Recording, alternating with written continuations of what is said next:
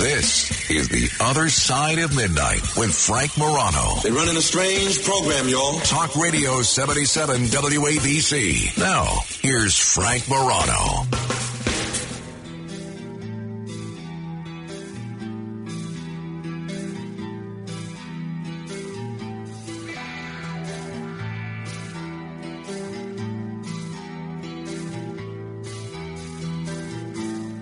Good morrow, everyone. This is The Other Side of Midnight. I'm Frank Morano. Happy Monday. Hope you had a nice Mother's Day if you're a mom or if you have a mom. I'll tell you a little bit about what we did for Mother's Day weekend a little bit later. But I got big news for you. Have you seen what's coming up in today, Monday's edition of the New York Times front page above the fold? Have you seen this? Oh, this is going to be big. This is going to be something you're going to be talking about all day at work today. Are you ready for this?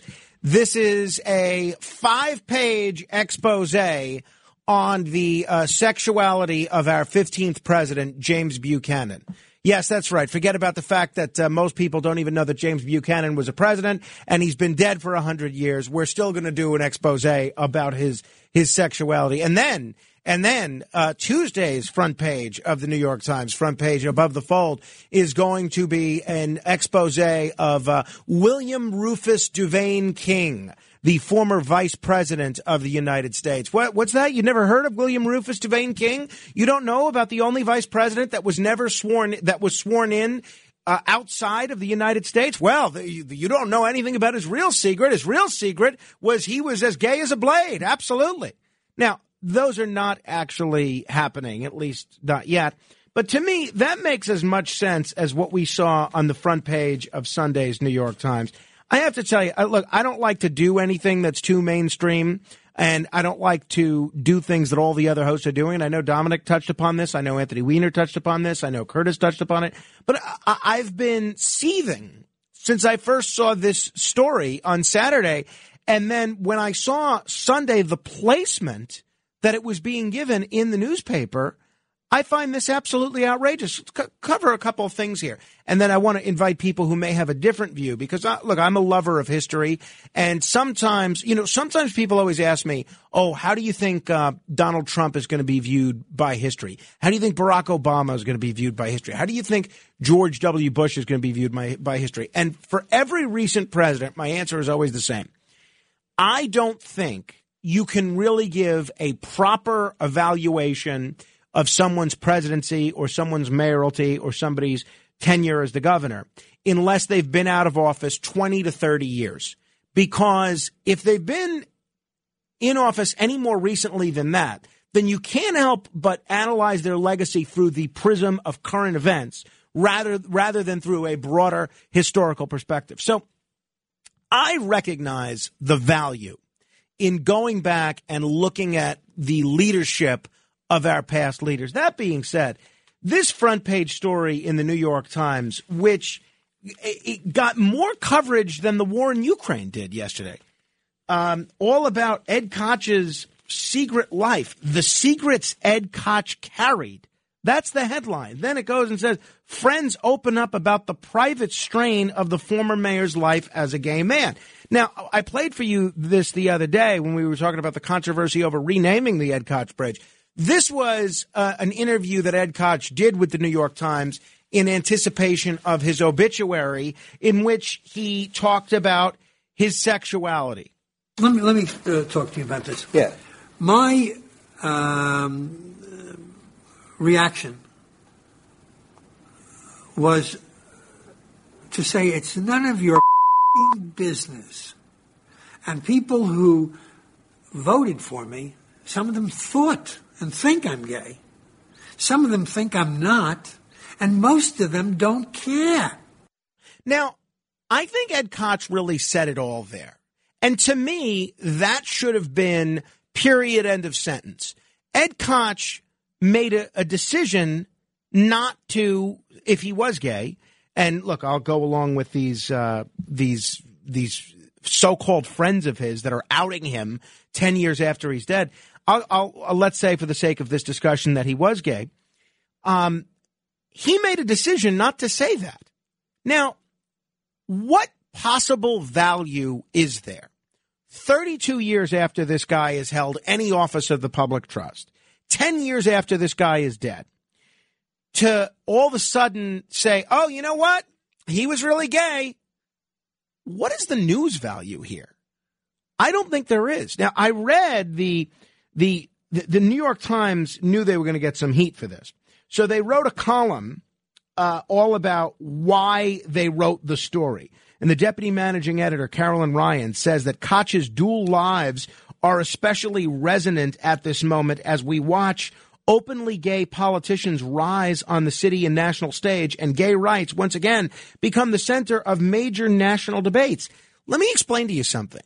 Ed Koch did not have dual lives. Ed Koch had one life. Because he didn't choose to share every single aspect of his life and his private life with you, the public, or with the press, that doesn't give you a license to try and expose him and try and expose something that he worked hard for the better part of a half century to keep secret. I really find this absolutely shameful. Absolutely shameful. 800-848-9222. Agree, disagree. Do you think the New York Times was right to run this piece? And there's some good quotes in this piece from Ed Koch's sister and from others. And really, the quote from his sister, I think, says it all. And really, it says more about why they should not have run this story in the manner that it did. So his sister, who's now 90 years old, basically says that Ed Koch never asked her about her sexuality, and so she never asked him. So this is what she says. In an interview with Pat Koch-Thaler, she said that while the two did not discuss his sexuality, the family would have been supportive no matter what. He didn't ask me about whether I was gay or straight or bi, and I never asked him and what he was either. It wouldn't have mattered one way or the other. Why does it matter? To the point of needing 5 full pages in one of the most widely read newspapers in the country on a Sunday edition of it, no less. I recognize that a lot of Koch's opponents are now trying to make an issue of his failure to handle the AIDS crisis. Let's say they're right. Let's say Ed Koch did do a poor job handling the AIDS crisis. Then that should be the story. Ed Koch's legacy in handling the AIDS crisis. It shouldn't be that Ed Koch did a bad job handling the AIDS crisis because he was gay. He should be judged by the same principles, the same barometer, the same values that the rest of us are, no matter what your sexuality is. I really find this so reprehensible, honestly, especially for an editorial page which has no problem talking about a right to privacy and this and that. Where's Ed Koch's right to privacy? The guy's dead 10 years. Give him a break. That's my opinion. Now, I'll try to play devil's advocate, even though I strongly oppose what the Times did here, and say, look, through the prism of history, it helps to know the struggles that some people had at a time and helps you appreciate how different things are now when you can talk about being gay openly. It really makes you appreciate how Ed Koch might have struggled with different aspects, how lonely his leadership must have been. And that's basically the picture that the article paints, is that he was an incredibly lonely guy, even into his late 80s, and really just wanted a boyfriend to share his life with. Now, to me, I can't think of anything more disgusting, honestly, than trusting friends, trusting incredibly close friends with what you think is a secret, and then having them run to the New York Times, even after you're dead, and say, or any newspaper if you don't want it to be the New York Times, running to the New York Times or any newspaper after you're dead and outing all of your secrets. In my view, this is inexcusable. I find this incredibly offensive, and I have to think it's incredibly hurtful to Ed Koch's life and legacy. You know, I'm also reminded on some level of the Franklin Delano Roosevelt in Washington, D.C. Have you seen this monument? The Franklin Delano Roosevelt Monument in Washington, D.C. Have you seen it? Now, the reason it's controversial is because FDR is in a wheelchair in the statue. FDR took pains to avoid being seen in a wheelchair. Didn't want to be seen in a wheelchair. And a lot of folks questioned whether or not it was appropriate to have this out there. And basically, FDR wanted to be remembered as a great leader who got us through the Great Depression and World War II. He didn't want to be remembered as a great disabled leader. Ed Koch wanted to be remembered as the greatest three-term mayor in New York City history. He didn't want to be remembered as a gay mayor. And I find this really a difficult pill to swallow. Do you disagree? And you're free to say whatever you like. 800-848-9222. That's 1-800-848-WABC. Let me begin with Stuart in Manhattan. Hello, Stuart. Frank, as a conservative, I couldn't agree with you more. This breaks my heart. He closed the gay bathhouses. He had the wherewithal to do that. However, he never backed the police in controversial incidents like the Michael Stewart case and Eleanor Bumpers. So he has a mixed legacy. But to have his friends go out and do this now, and I'm talking as a conservative, this is disgusting. It's really disgusting. It breaks my heart. Well, thank you, Stuart. Look, and I happen to like Ed Koch, both as a person, and I wouldn't say we were friends, but we were friendly. I was a great admirer of him, but we never socialized together or anything like that. Although I got to meet him many times, and it was always a real treat to be able to meet him. But I say this as somebody that was an admirer of Ed Koch's mayoralty, flawed as it was. And look, Ed Koch's third term was not exactly a winning term for New York City or for him. I mean, I think if he had stopped after 2 terms, his legacy would have been, in many respects, in a much better place. But I don't care if this is a mayor that I didn't like. Abe Beame, for instance. Abe Beame, I don't consider a very good mayor. If they tried to run this same story about Abe Beame right now, I'd be saying the same thing. If they were doing the same thing about Gentleman Jimmy Walker, I would be saying the same thing. I don't think this is appropriate at all. And I would say this if I liked Ed Koch or I didn't like Ed Koch, you name it. 800-848-WABC. I just have such a problem. And I said this when Katie Couric came out with her book and she trashed Larry King. I have such a problem with coming out with articles after people are dead that they can't respond to. It really rubs me the wrong way. It really does. 800-848-WABC. That's 800-848-9222. Dave is in Orange. Hello, Dave. Hello, Frank. How are you? It's a right to privacy. They talk about it. They want it both ways. All right, Dave. Thank you. Yeah, I think Ed Koch does have a right to privacy, in my view. Dara is in Saratoga. Hello, Dara. Hi. I was a big fan of Mayor Koch, but I think from just a historical perspective that representation does matter. And even though in Mayor Koch's generation those things were discussed, and he stood on his record rather than his sexuality, and I'd like that. I think that that's probably his best thing.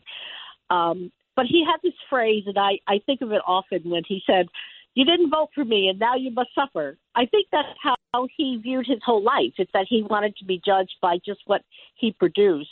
But he had the body of a Greek god and finger on the button.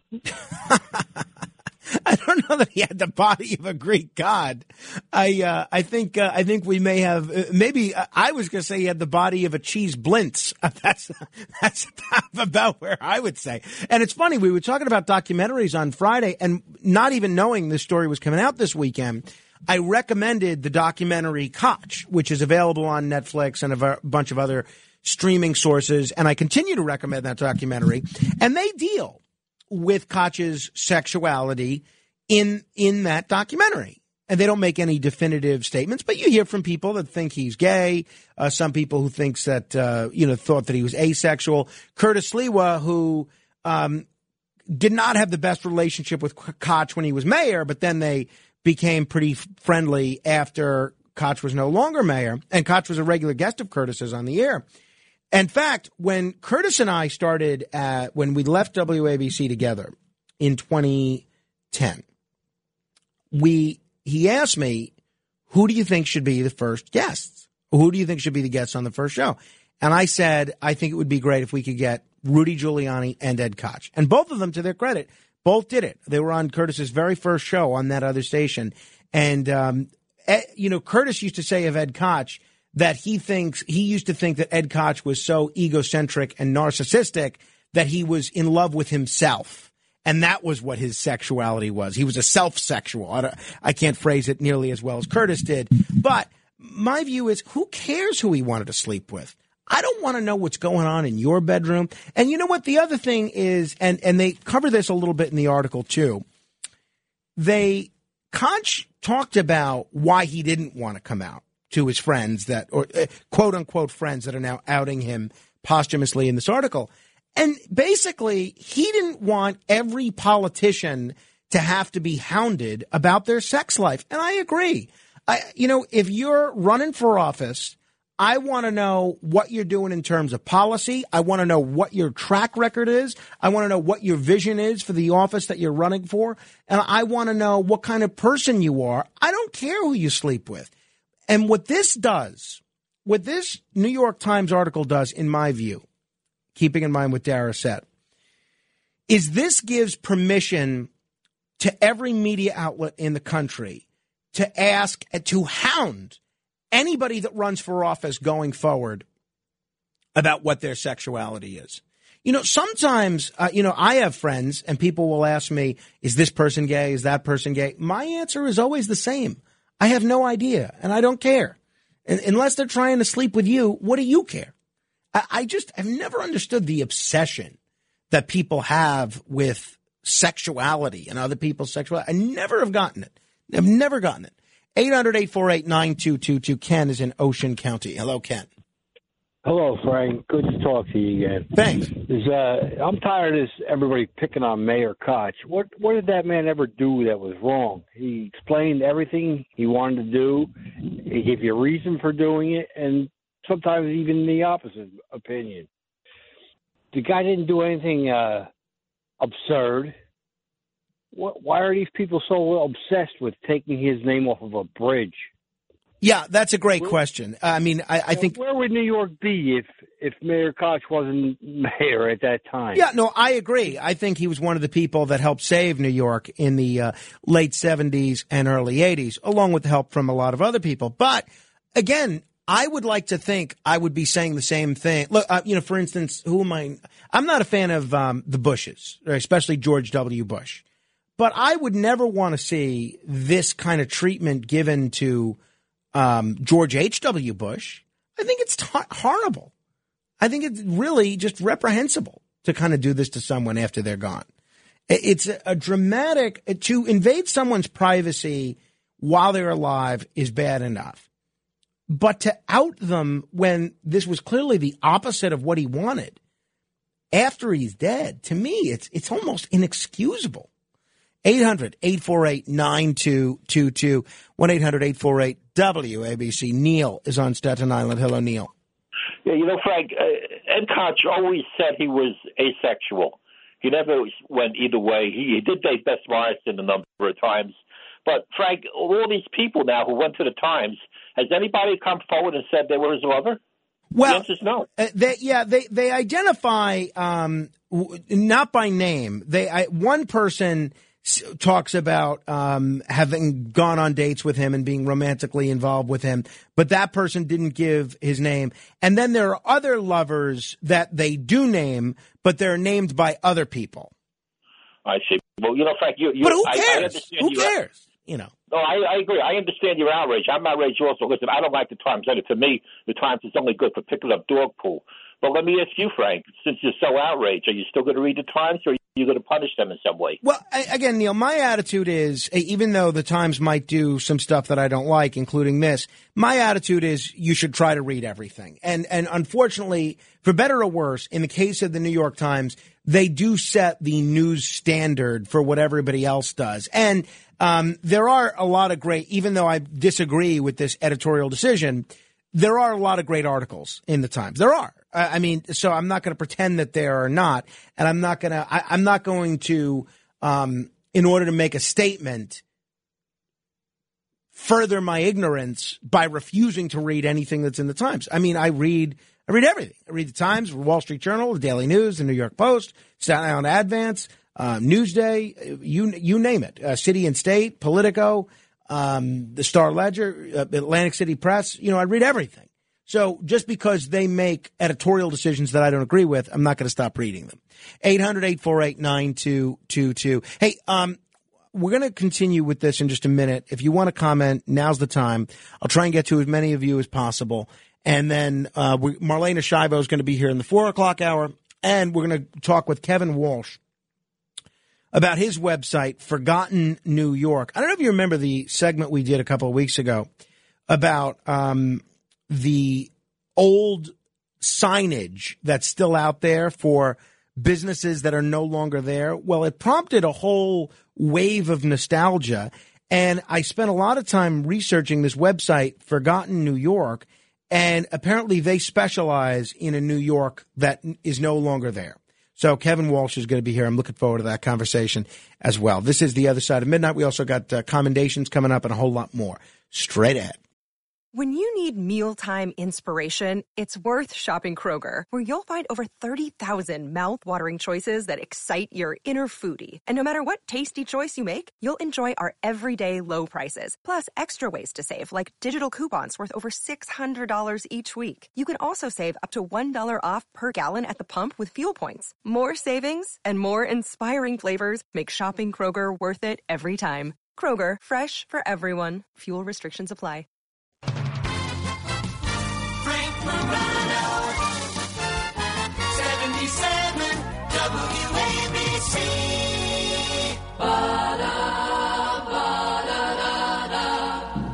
Ba-da, ba-da-da-da. Ba-da, ba-da-da. Monday, so good to me. Monday morning, it was all I hoped it would be. Oh, Monday morning couldn't guarantee that Monday evening you would still be here with me. It is Monday. I like Mondays. I find, it's a whole week to look forward to. You start fresh, like a brand new blackboard. I do. Tuesdays, that's another story. Hey, did you see this story? NASA apparently wants to send nudes to space in order to attract aliens. The images were revealed as part of study included in NASA's Beacon in the Galaxy program. They're planning on launching nude images into space as part of their latest attempt to make contact with other intelligent life in the universe. This is according to a study released by NASA. However, the proposed unsolicited pictures won't be graphic photographs of actual naked humans like you might think. Well, why not? If we're going to send nudes, let's send our best. Let's send, a Pamela Anderson or something. I mean, you'd want to come to a planet and make contact with a planet that has naked people looking like that, wouldn't you? Instead, they're basic anatomical drawings of a man and a woman accompanied by a depiction of DNA. I guess that serves a more scientific purpose. I guess. The humans are waving, likely to make them seem more welcoming to the galaxy and not at all creepy.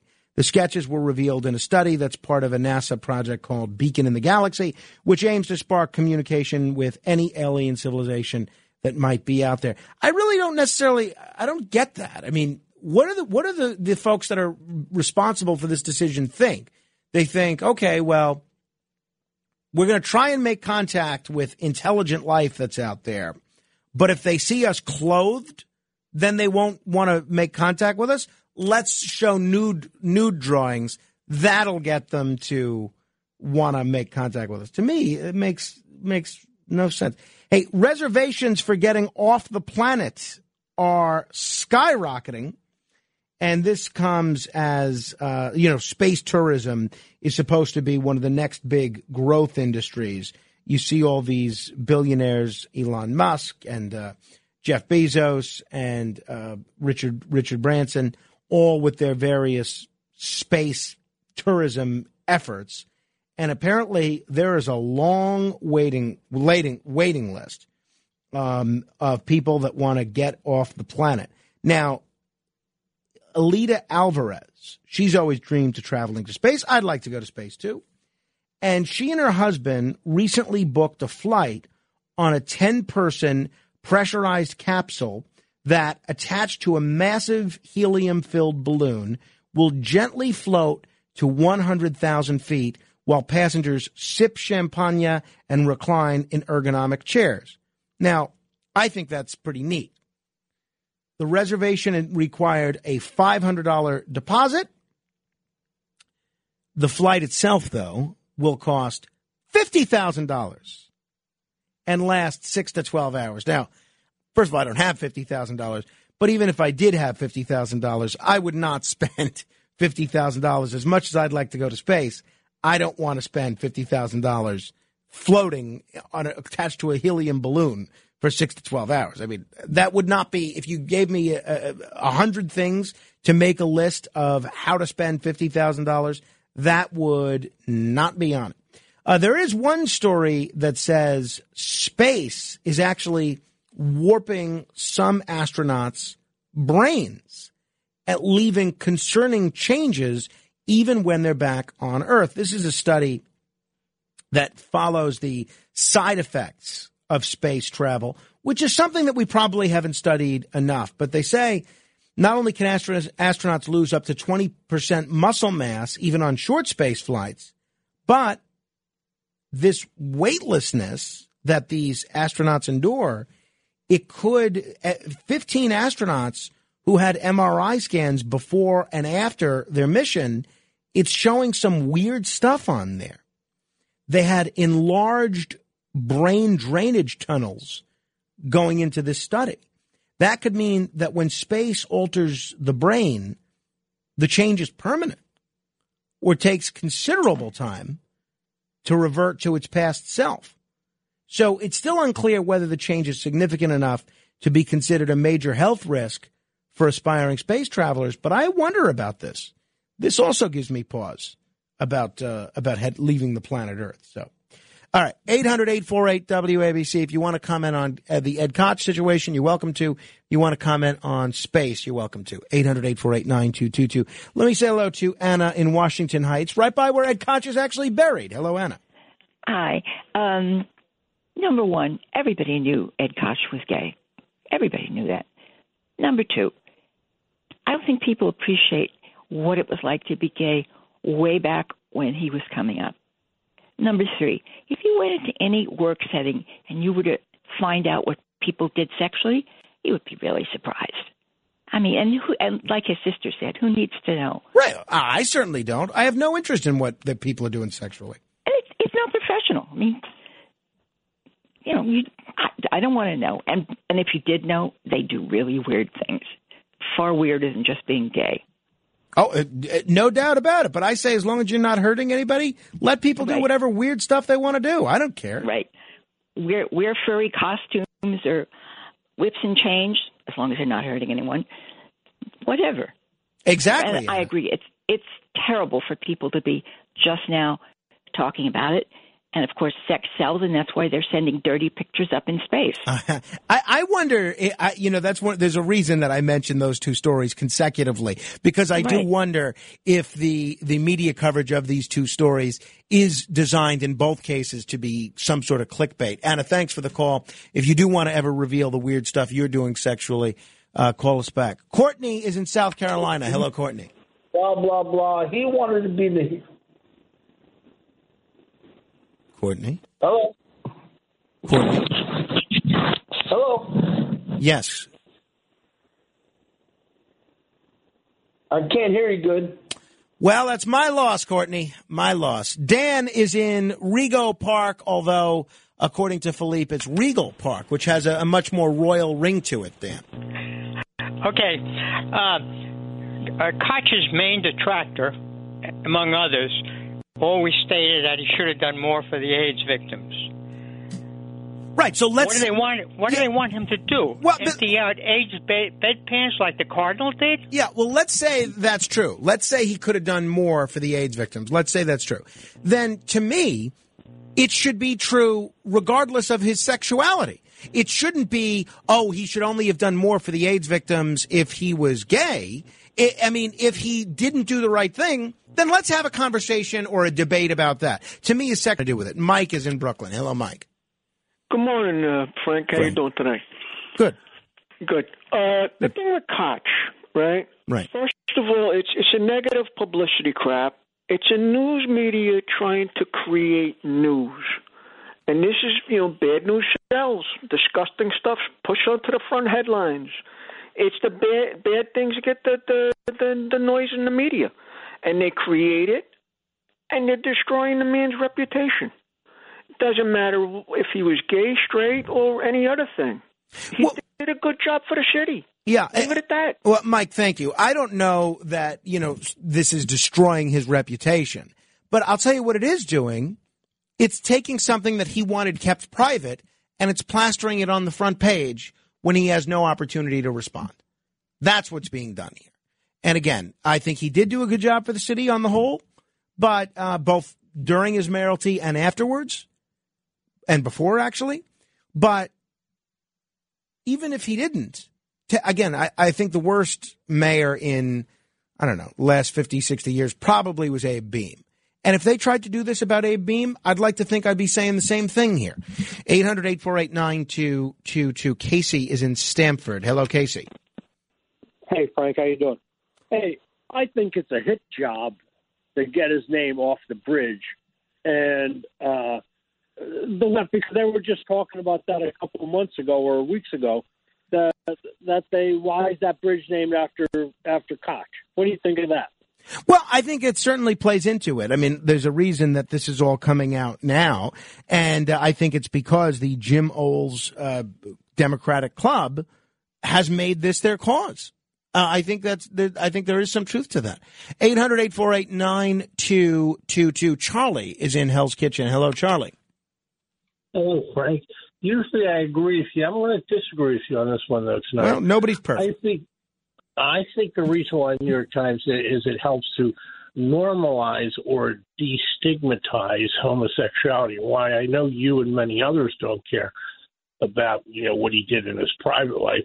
There are people out there who are still small-minded bigots who are petty, and I think this is the New York Times as a way of trying to destigmatize a celebrity, a famous person, and trying to normalize his sexual orientation if in fact he was gay. I could see that happening, Charlie, if this was 30 years ago, but I really don't feel, at least in the eyes of the average New York Times reader, I don't feel like there is any stigma left to being gay. Do you really think that being gay is a stigma? And for anybody that does view homosexuality as something that has a stigma attached to it, would that stigma be removed with this revelation that Ed Koch was gay? I don't think so. I think when you started to see all those stories that Abraham Lincoln was gay, then I think I could buy that. I could buy that they would take this American icon that so many people believe was the greatest president that ever lived and say, oh, by the way, now he's gay, and that's why you should like gay people and not be prejudiced against gay people. At the time that those revelations were coming out, I could buy that. But in 2022, I don't know if there's enough of a stigma left that this is going to change anybody's mind about homosexuality. Oh, I still think they're small-minded, petty bigots. I still think there's some people out there who do have a problem with it. So, I mean, you and I agree with you, Charlie, that there are anti-gay people out there. I just don't know if there are any anti-gay people out there who are going to have their mind changed about being anti-gay by seeing this article about Ed Koch, personally. 800-848-9222. Russell is in Far Rockaway. Hello, Russell. Hi. New York Times deal. I think it's just another case of the New York Times rewriting history to its agenda. Man's dead. Who cares if he was gay? Right. By TGF 2711. They're just trying to feed us into a mold to suit their agenda. Well, thank you, Russell. Thank you very much. Paul's in Astoria. Hello, Paul. Hey, Frank, how you doing? I just wanted to add that nobody's mentioned that Koch was actually a World War II combat veteran in the Battle of the Bulge, and he saw combat. And I read his book, and that's just it. Yeah, well, that's a great point. That's a great point. He did serve in the United States military, and he should absolutely be recognized for that. He was a sergeant in the 104th Infantry Division, did serve at the Battle of the Bulge, and was decorated. Combat Infantryman Badge, World War II Victory Medal, European, African, Middle Eastern Campaign Medal. Absolutely. It's a great point as one views his legacy. That's an important part of it. No doubt about it. No doubt about it. All right, we'll take a quick break and continue with your calls in just a moment. This is The Other Side of Midnight. Straight ahead. We are New York on New York's Talk Radio 77 WABC. Now, here's Frank Morano.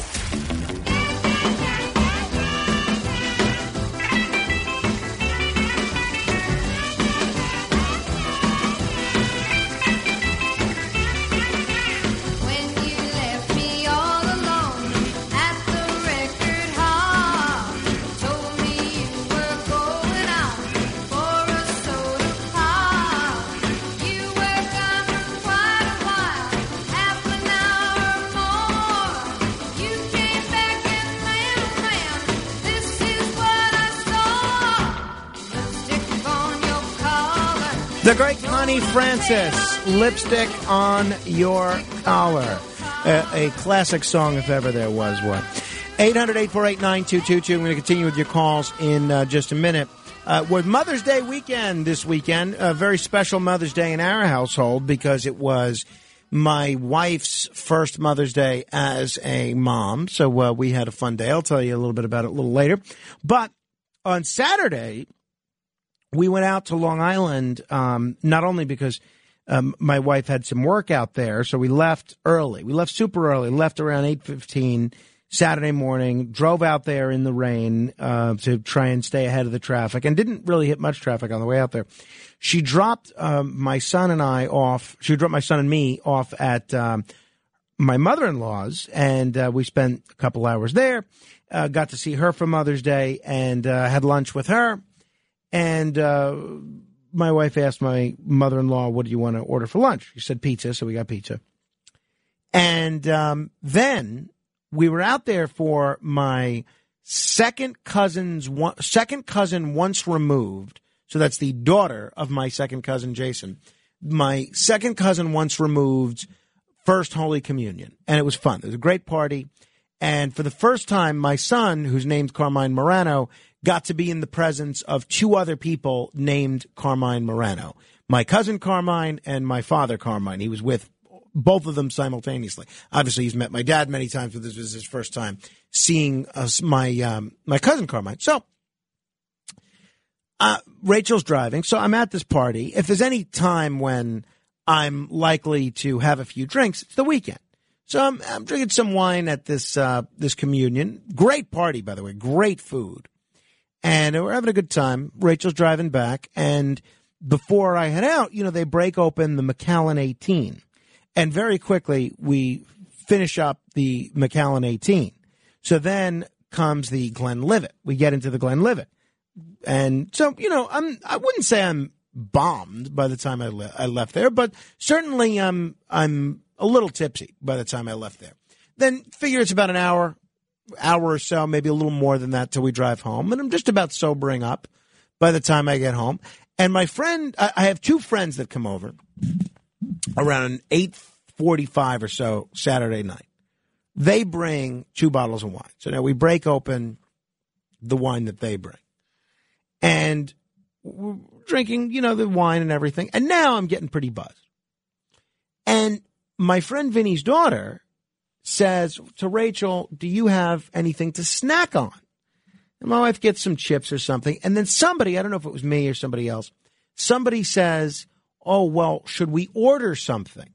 And then there becomes a movement going for ordering either pizza or sushi. Now, this is where the effects of drinking really screw you up, right? We're all familiar with drunk eating. I don't know how many people are familiar with drunk ordering, right? So I order from 2 separate pizzerias a total of 3 pizza pies and order sushi from a Japanese restaurant. So 3 places deliver to us in the next half hour, 45 minutes, and there's just a food glut. There's all sorts of food, and there's 1, 2, 2, 4, 5 adults there and 1 child, right? Yeah. So more than we can eat. And now my friends recognize that I overordered here. And they're trying to do like Lucy and Ethel in that Candy episode of I Love Lucy, stick as much chocolate in their mouths as possible to kind of spare me from my wife being annoyed with me for ordering 3 pizza pies plus sushi at 9:30 on a Saturday evening. And then, the evening goes on as it is. One friend takes some pizza home, but we're still left with a ton of pizza. 1/2 of a regular pie and 1/2 of a fried calamari pie. And my wife says to me, there's no room for this in the refrigerator. So you're in charge of this. You can throw this out or whatever the case may be. But if this pizza is still here on Sunday night, I'm throwing it away. I said, honey, don't worry about a thing. I'm going to take it to work. And she said, no, you can't take pizza that's been sitting around unrefrigerated for 24 hours to work and feed it to your coworkers. I said, these are radio people. They will eat anything. And I know that Curtis is there on Sunday nights into Monday. Curtis would eat food that was, 6 weeks old. Forget about 24 hours old. So I did put the pizza out in the refrigerator, in the kitchen area, but I'm warning everybody within the sound of my voice. To me, it looks fine to eat. And I tried some. It was good. I mean, I tried it a day and a half ago, but it's out there. It still looks decent. I think as long as you heat it up in the toaster oven or something, it'll kill whatever germs that are on there. I think as long as it gets eaten in the next 4 or 5 hours, it's going to be fine. Now, again, I was afraid to step on the scale Sunday morning because I'd eaten so much on Saturday, and I knew it wasn't going to be a good weigh-in. I'm hoping that I've had a cleansing day on Sunday, and I'll be back down to a normal weight equilibrium on Monday. But the pizza is here. If anyone wants to try it, they should all just know that it was originally ordered on Saturday night. Maybe we should put a Post-it note on there or something warning people, because we're going to have some in-studio guests as well. As long as they're all aware that this pizza is from a day ago, then I think it's okay. That's my view. 800-848-9222. Matt Blaze, did you try any of the pizza that's in there? I have not had a chance to go over there yet, so I don't know. All right. I haven't tried it yet. You have not tried it? Yeah, I didn't even know it was there. All right. Well, this is the first time hearing. Curtis is eating. Look, he's eating 2 of the fried galamad slices. Oh. Philippe, can we get a photo of Curtis eating the 2 of this and put it on our Instagram or Alex Barnard? And he looks like he's enjoying it. I got to say, he does look like he's enjoying it. Yeah, 24 hours. That's okay for me. Yeah, exactly. I mean, it is an unrefrigerated 24 hours. But again, I think that's fine. You're not supposed to refrigerate pizza anyway. That was one of Roger Stone's tricks. All right, so there you have it. If you want to weigh in on the pizza as well, you're welcome to. 800-848-9222. Philippe, did you try this pizza? I haven't, but I'm intrigued. Okay, well, let us know give us your review once you try. I honestly think it's fine. I really do. 800-848-9222. Mark is in New Jersey. Hello, Mark. Hey. Hey. Radio guys will eat anything. I spent 40 years on the air upstate New York and in Jersey. They'll eat it 3-4 days old. That's true. What station did you work out? Did you work out upstate? I worked. Well, I didn't want to give them a plug because I don't want to give them a plug. Okay, but Cousin fine. Brucey owned the station at one time. Oh, nice. And, okay, I know what station Friday you're talking nights, about. Friday nights we used to have pie there, and it was a Saturday morning guy, and there was warm bottles of soda and plenty of pie left over, and he'd be eating that cold and drinking that soda all Saturday morning. Yeah. And it was, I mean, it was like dog food pie, Yeah. But, that was, But I don't think they should take the bridge away from Koch, by the way. Well, neither do I. Look, I think the amount of time that we're spending debating whether or not bridges should be renamed for people, it's all just so silly. I mean, if we had no other problems that we were trying to solve, then by all means, let's fight over what bridges should be renamed for whom. But to me, it looks like Nero fiddling while Rome is burning. I think the woke are over woke, and they should go back to bed for a while. Fair enough. 800-848-9222. Pamela is in Central Jersey. Hello, Pamela. Hi. In reference to Ed Koch, we're living in a society where we're just devouring our own. Kind of like when your siblings, when you were younger, and a sibling gets caught doing something wrong, and they have to turn in their sibling to their parents to, try to get out of trouble. It's just like, I'm going to rat on you. I'm going to, try to ruin you because I'm not happy. Yeah, but I think people are. Go ahead. Go ahead. I think people are just very unhappy, and you start turning in people for stuff when you're an unhappy person. Yeah, I'm not clear who benefits from this. Do gay people benefit? Does Ed Koch's legacy benefit? Do the people that are trying to rename the bridge for him benefit? Do the people that are not trying to rename the bridge, do they benefit? I don't see how this article helps anybody, and I really don't see what news value it has for anybody. Right. It's just miserable people doing miserable things. Thank you, Pamela. 800-848-9222. Alfred is in Yonkers. Hello, Alfred. Hi, Frank. How are you? Nice talking to you. Congratulations on the birth of your baby. Thank you. By the way, thanks a lot. Appreciate it. I just wanted to say that I don't know why they're trying to disparage Ed Koch. He was a good man. And who cares about his sexual orientation? He was a good mayor. And he used to ask, how am I doing? And I think a lot of other politicians should be asking that now, Well, I agree with you, Alfred, on both counts. But let me just play devil's advocate here because, look, I'm in agreement with you completely. But what about those who say knowing he's gay helps us go back and look at his handling of certain issues related to the gay community differently, and it helps us better appreciate politicians of today who are able to run for office while being openly gay? Does it do either of those things? Okay, I can accept that. I mean, but I just don't think they should take his name off the bridge and try to discredit him because, I certainly agree with that. And look, the Times has not called for taking his name off the bridge at all. So I want to be very clear. 800-848-9222 is John in Brooklyn. I don't think we've heard from you in a while. Hello, John. Hello. I agree with you completely, Frank. This is the New York You better Times. get yourself checked out. You might not be feeling okay. The New York Times, this is the New York Times boldly going where the National Enquirer has gone, in my opinion. Who cares what Koch's sexual orientation was? It doesn't add or detract from his prior history, which was that of being a good mayor for the city. I think you're exactly right, John. Well said. Thank you. 800-848-9222. We're going to try again to go to Courtney in South Carolina. Fingers crossed that it works out this time for both of us. Courtney, hello. Hey, Frank, how you doing? Doing well, thanks.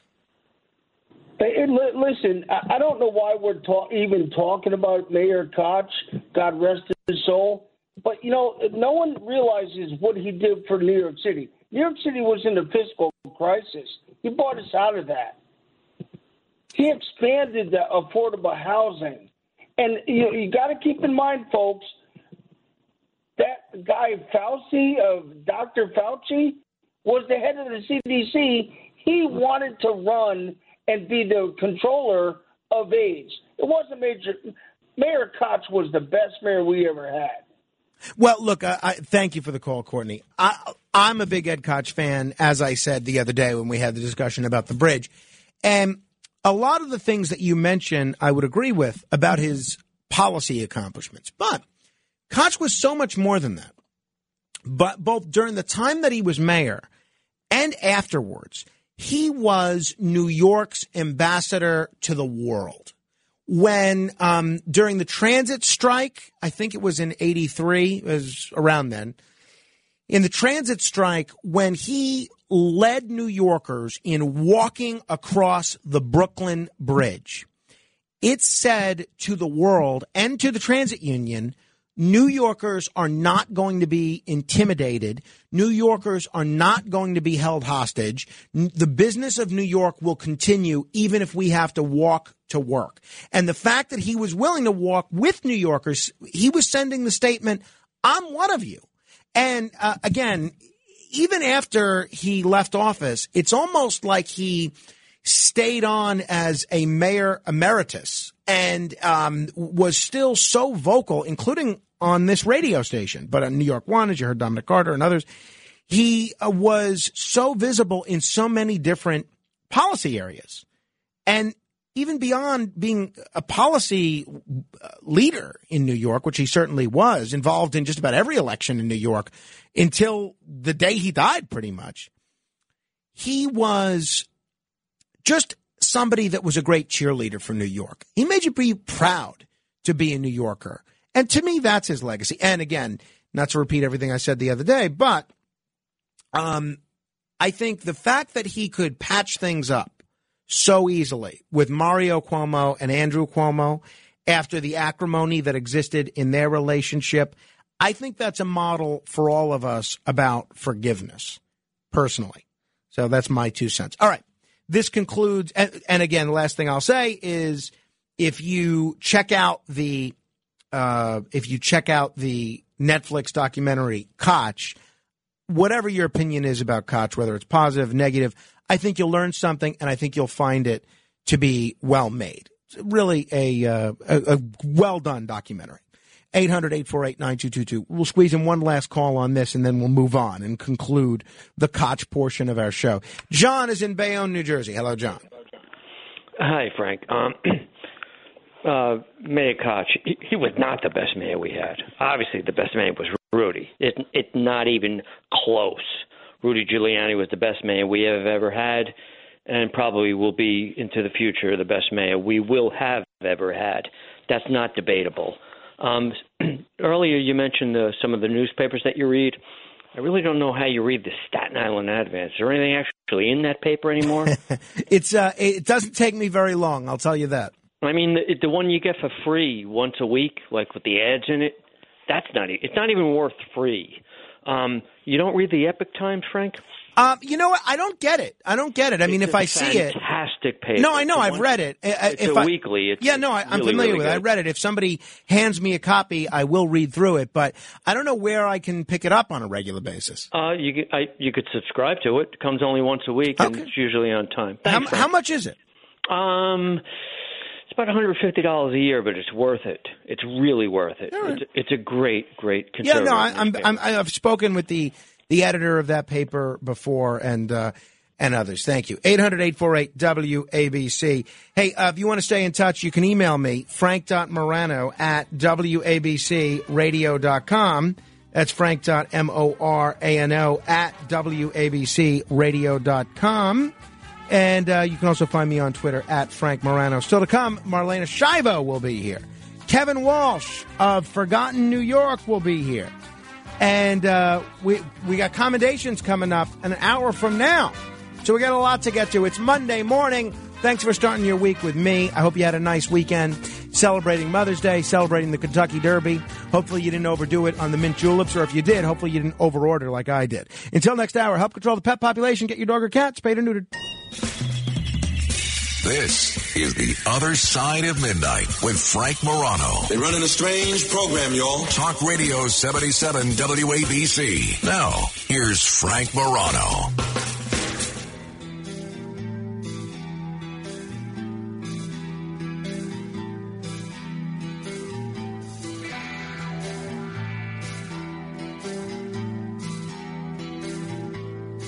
Good morning, everyone. This is The Other Side of Midnight. I'm Frank Morano. Thanks for starting your Monday morning with me.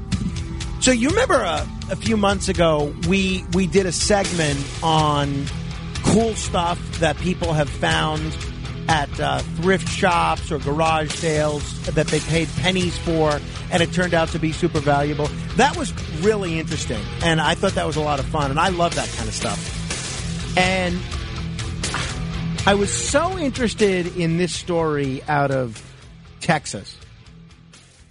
Lori Young was at a Goodwill store on Far West Boulevard in Austin, Texas, 4 years ago.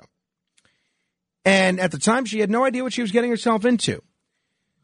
She found a human head under a table at the Goodwill store.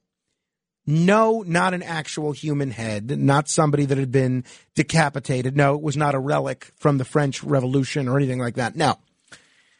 So she found a human head made of marble. She didn't really know what it was. She said, $34.99. Marble. Looks like it's well made. Seems like a pretty good deal. It was all white, made of marble, weighed about 50 pounds. She didn't know anything about it.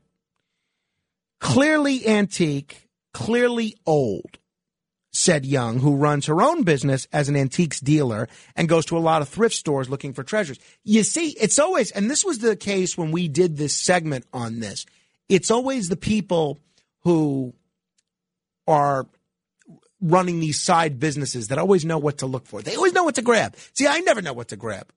I go to thrift shops and antique shops, and I buy a piece of a broken olive jar from a pirate ship from 300 years ago. Oh, this has got to be something. This has got to be valuable. Oh, this is absolute trash. This is garbage. This is not even valuable as a paperweight. But these people, the antiques folks, they know what to look for. So she bought the head and lugged it out to her car, carries it 50 pounds, carries it to her car, buckles it into the passenger seat, takes it home. And so she wanted to figure out what the sculpture was.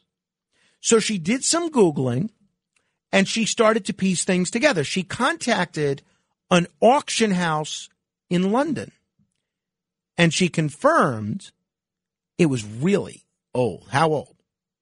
How old is it? I mean, it was so old that when it came out, the Dead Sea was only sick. I mean, it was old.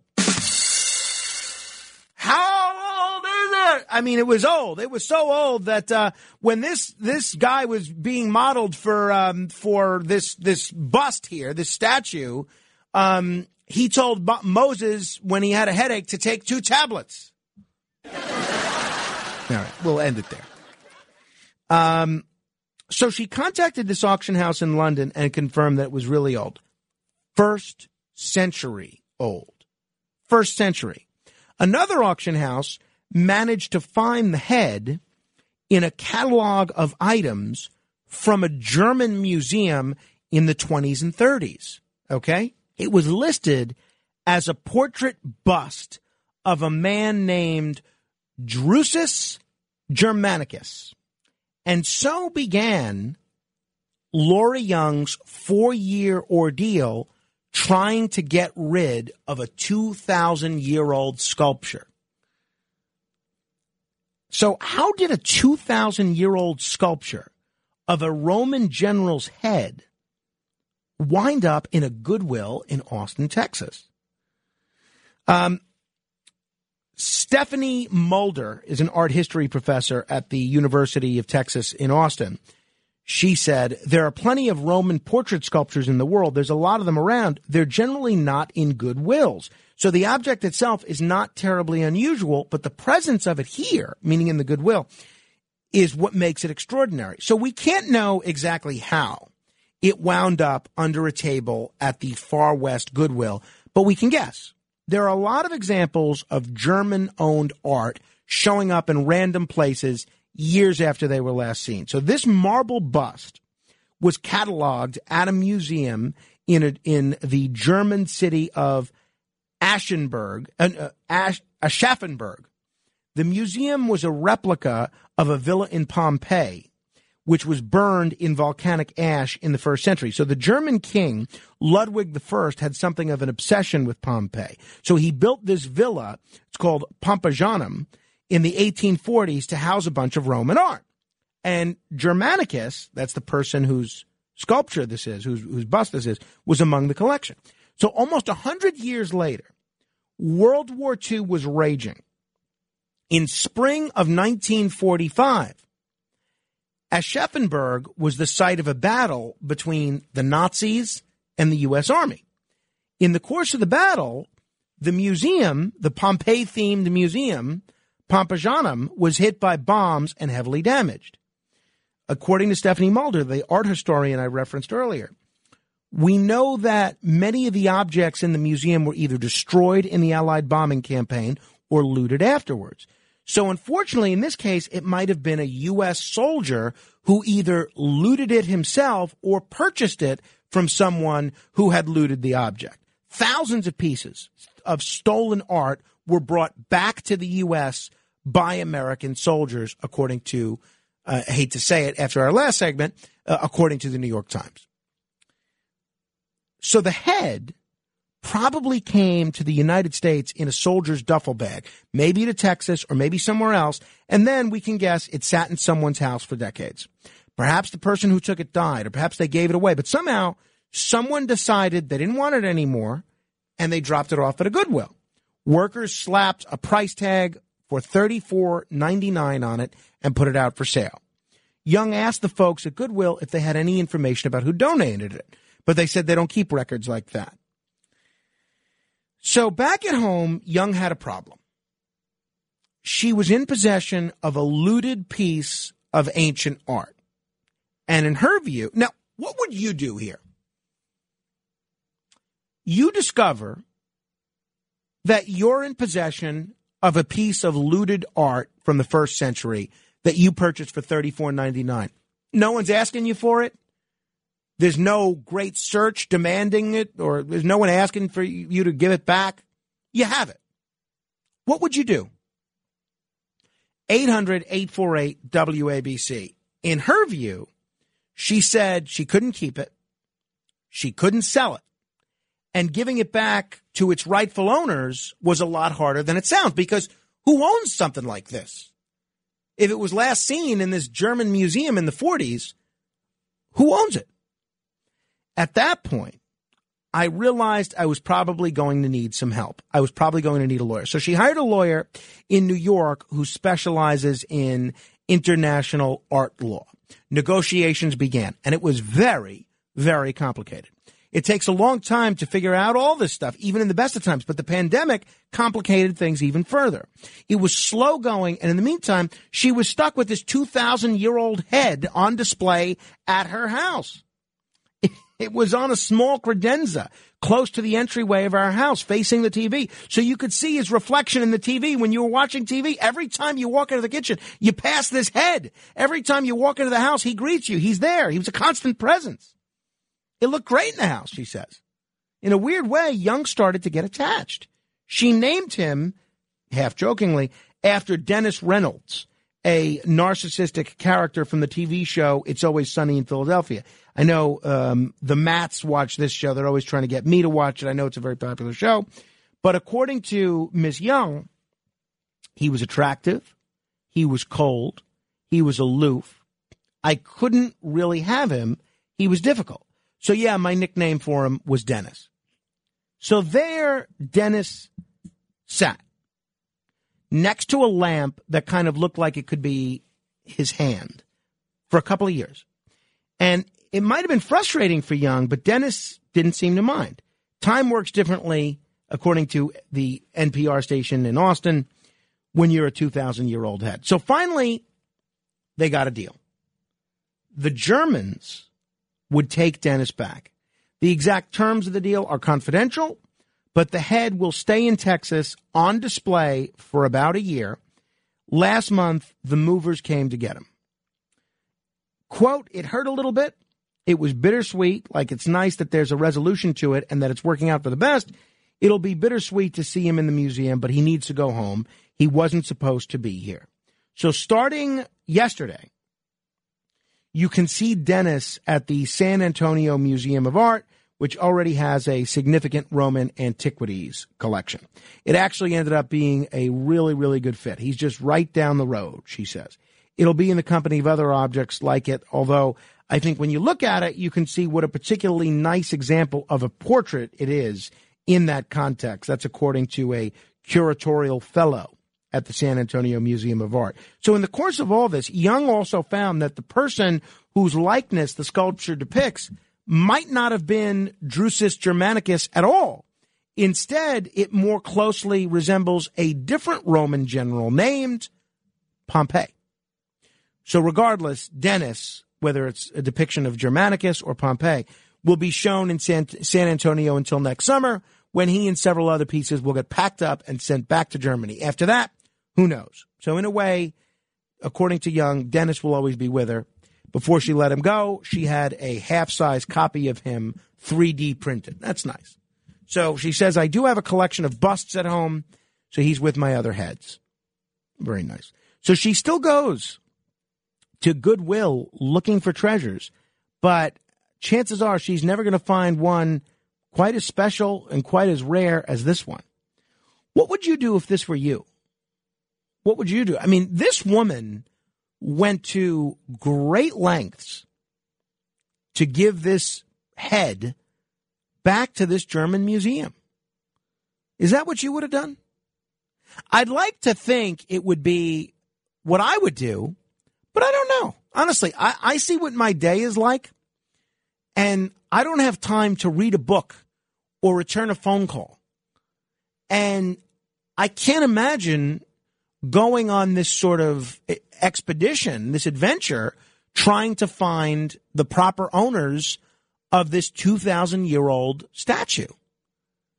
I hate to say this, I'd like to think I would have done the same thing Laura Young would have done, but I might have just kept it.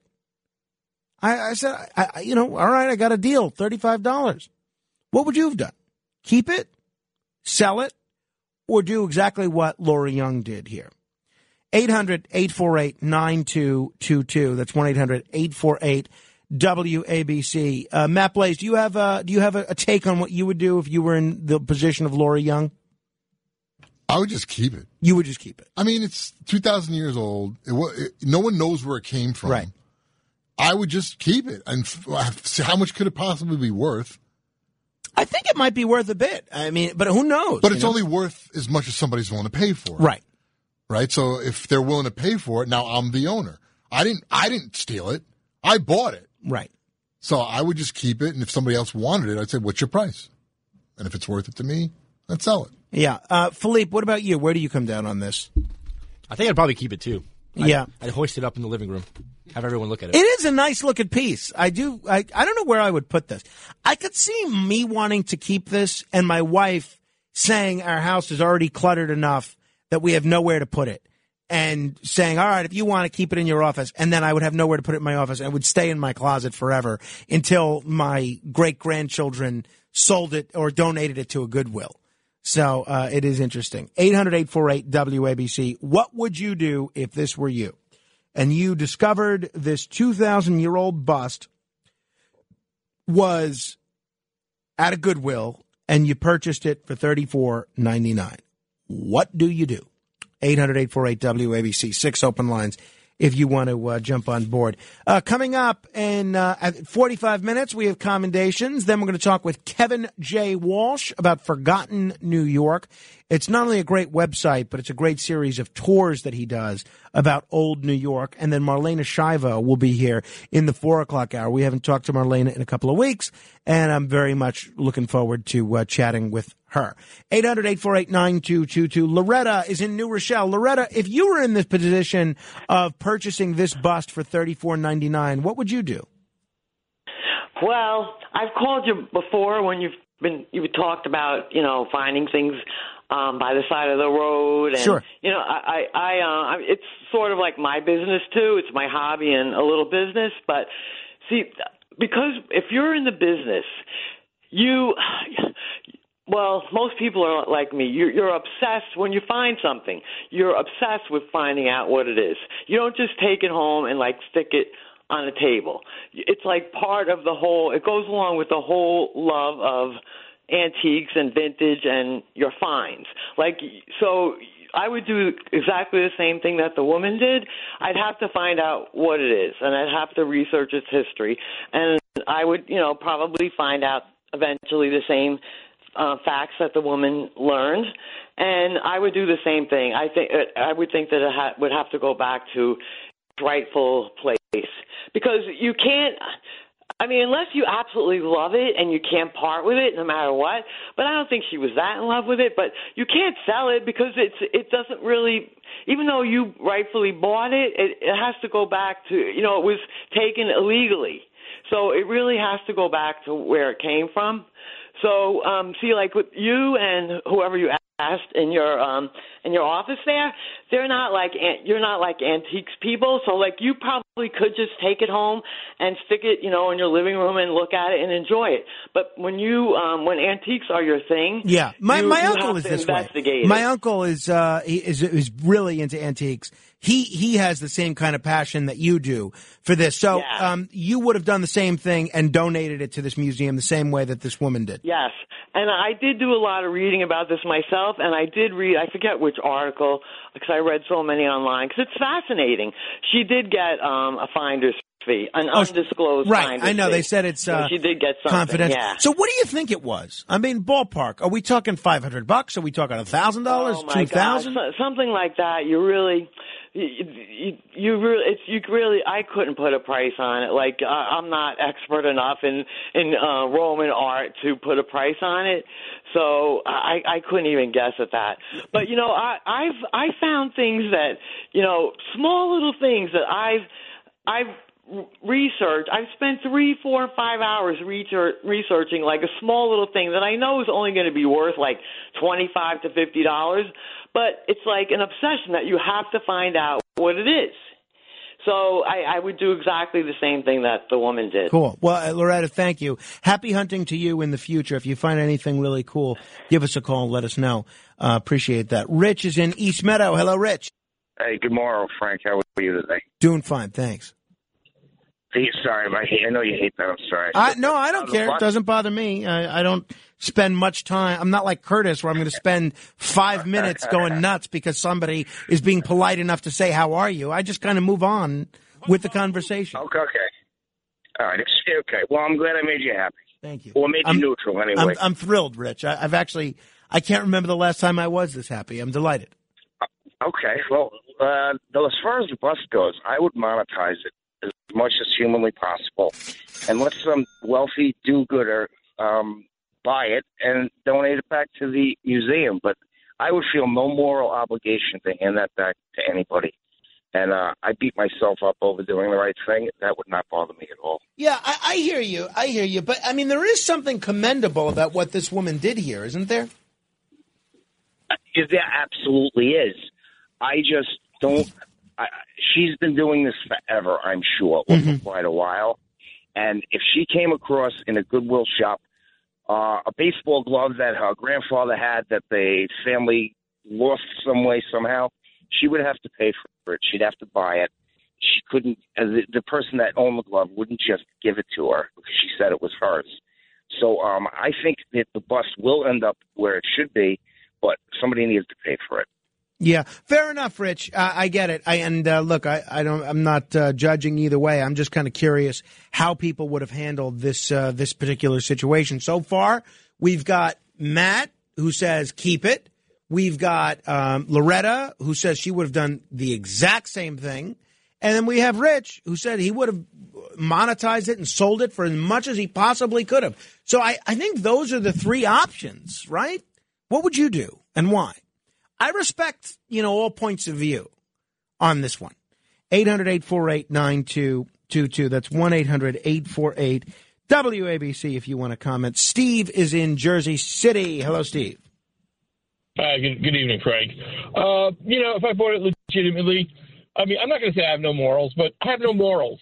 I'd find somebody who knew what it was worth. If they're willing to pay seven figures for it, I'd sell it and keep the money.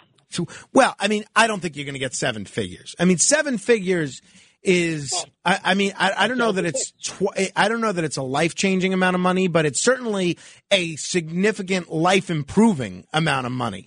I think if we're talking seven figures, then a lot of people might view things a bit differently there. Okay, I take the life-improving money. Okay, all right, fair enough. Fair enough, Steve. Thank you. 800-848-9222. That's 800-848-WABC if you want to comment. All right. By the way, I had a delightful weekend, in part because I was not awake during much of Curtis's show this week. And when I was awake this weekend during Curtis's overnight show, I didn't get to hear much of it. But that didn't stop him from devoting almost half of the whole show to everything that's wrong with this show. It's really an unhealthy obsession that this man has with me and with you if you listen to this show. We'll explore it straight ahead. This is The Other Side of Midnight with Frank Morano, 77 WABC.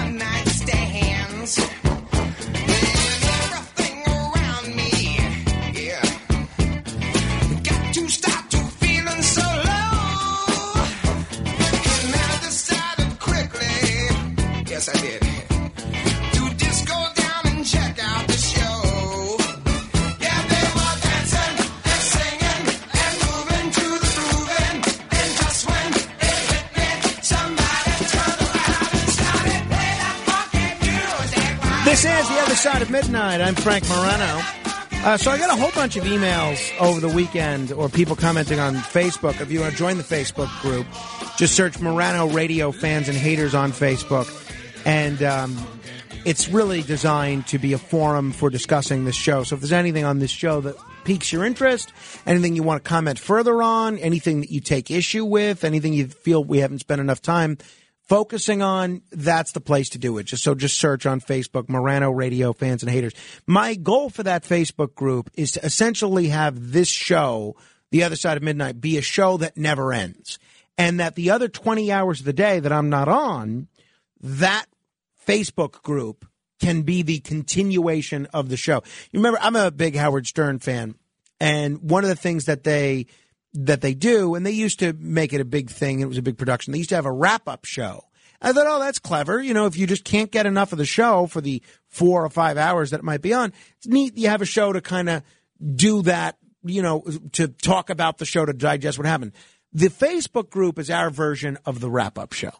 It's a show that doesn't that. But anyway, so it's Morano Radio Fans and Haters. Just search it. A whole bunch of people emailing me over the weekend. I can't believe what Curtis is saying about you. I can't believe what these callers are saying about you. Don't you get upset? Isn't Curtis your friend? The answer is, and I can't say this enough, and I feel like I say this literally every Monday, is no, I don't care at all. One, Curtis is giving us a lot of publicity by doing this. Two, Curtis's show does very well at night. It is the second highest rated show in terms of percentage on the whole station. I'll give you one guess as to what the number one highest rated show in terms of percentages on the whole station, but that's neither here nor there. 3, sometimes Curtis can be very funny. 4, Curtis and I are very tight. So Curtis could say whatever he wants about me, and he's been such a good friend to me within radio that as far as I'm concerned, even if he was sincere in making fun of me, which he's not, it wouldn't bother me in the least, because what he's done for me radio-wise, I owe him a great deal. I don't even know that I'd have a show but for him. So as far as I'm concerned, Curtis could say whatever he wants about me. You know, it's funny. I used to ask Curtis the same thing about Steve Dunleavy. Steve Dunleavy was a great columnist for the New York Post. He was an anchor on The Current Affair. Could not stand Curtis towards the end of his life. He would refer to Curtis whenever I'd see Steve Dunleavy. And Steve Dunleavy and I were very good friends, frequent drinking partners, covered a lot of trials together, some other events. And he would refer to Curtis, and he would refer to Curtis as that nitwit in the beret that you work with. That's what he would call him. He always had this thick Australian accent.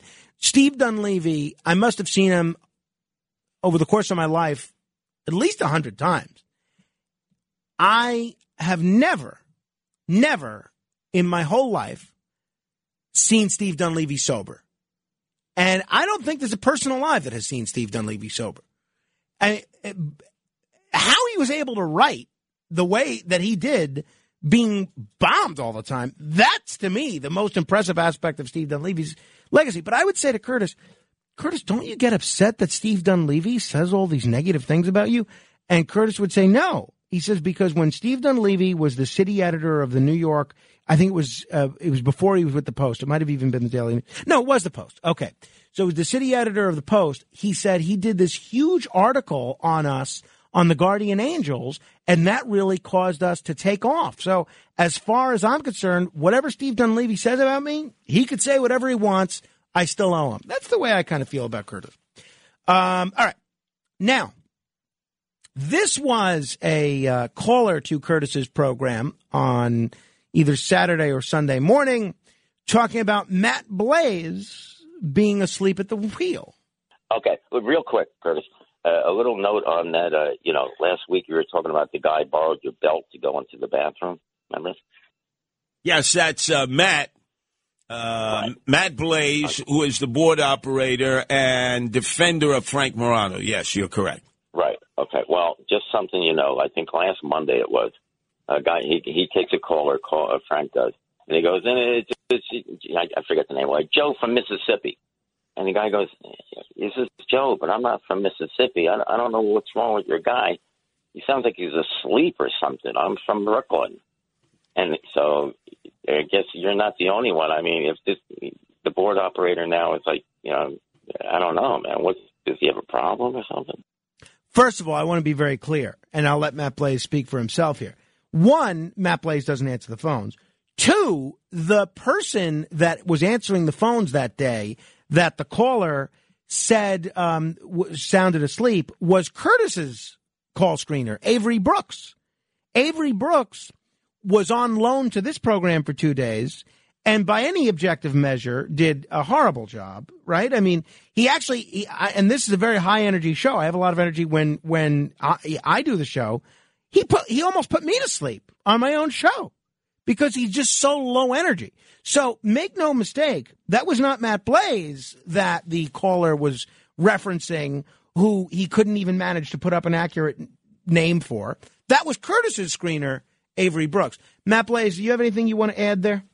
That is 100% correct. Thank you. And by the way, I don't consider you a big. And I don't answer the phone. Yes. And it was Avery. Yeah. And I don't know if they were referring to the day I wasn't here when Philip was on the board, or when I was here. Either way, both those 2 Mondays, Avery did answer the phone. Interesting. Now, it is interesting, and I don't consider Matt Blaze a big Frank Morano defender. I find him to be, I don't know, a Frank Morano agnostic. That's the way I view him, but people have different views. All right, so we were talking about, they were talking about the joke segment we did on Friday, I think it was, or Thursday, where we invited people to call in with jokes, and at least one caller, Joe, took issue with that. I was listening to when you were doing that little thing on the people saying the comedy jokes. I was the first person you played, Curtis. And the reason why my jokes were the way they were was Frank gave us rules and regulations on what type of jokes we could tell. Wow. So I didn't know that.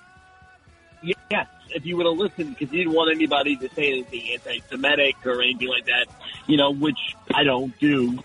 But, there was like all these criteria you had to go by.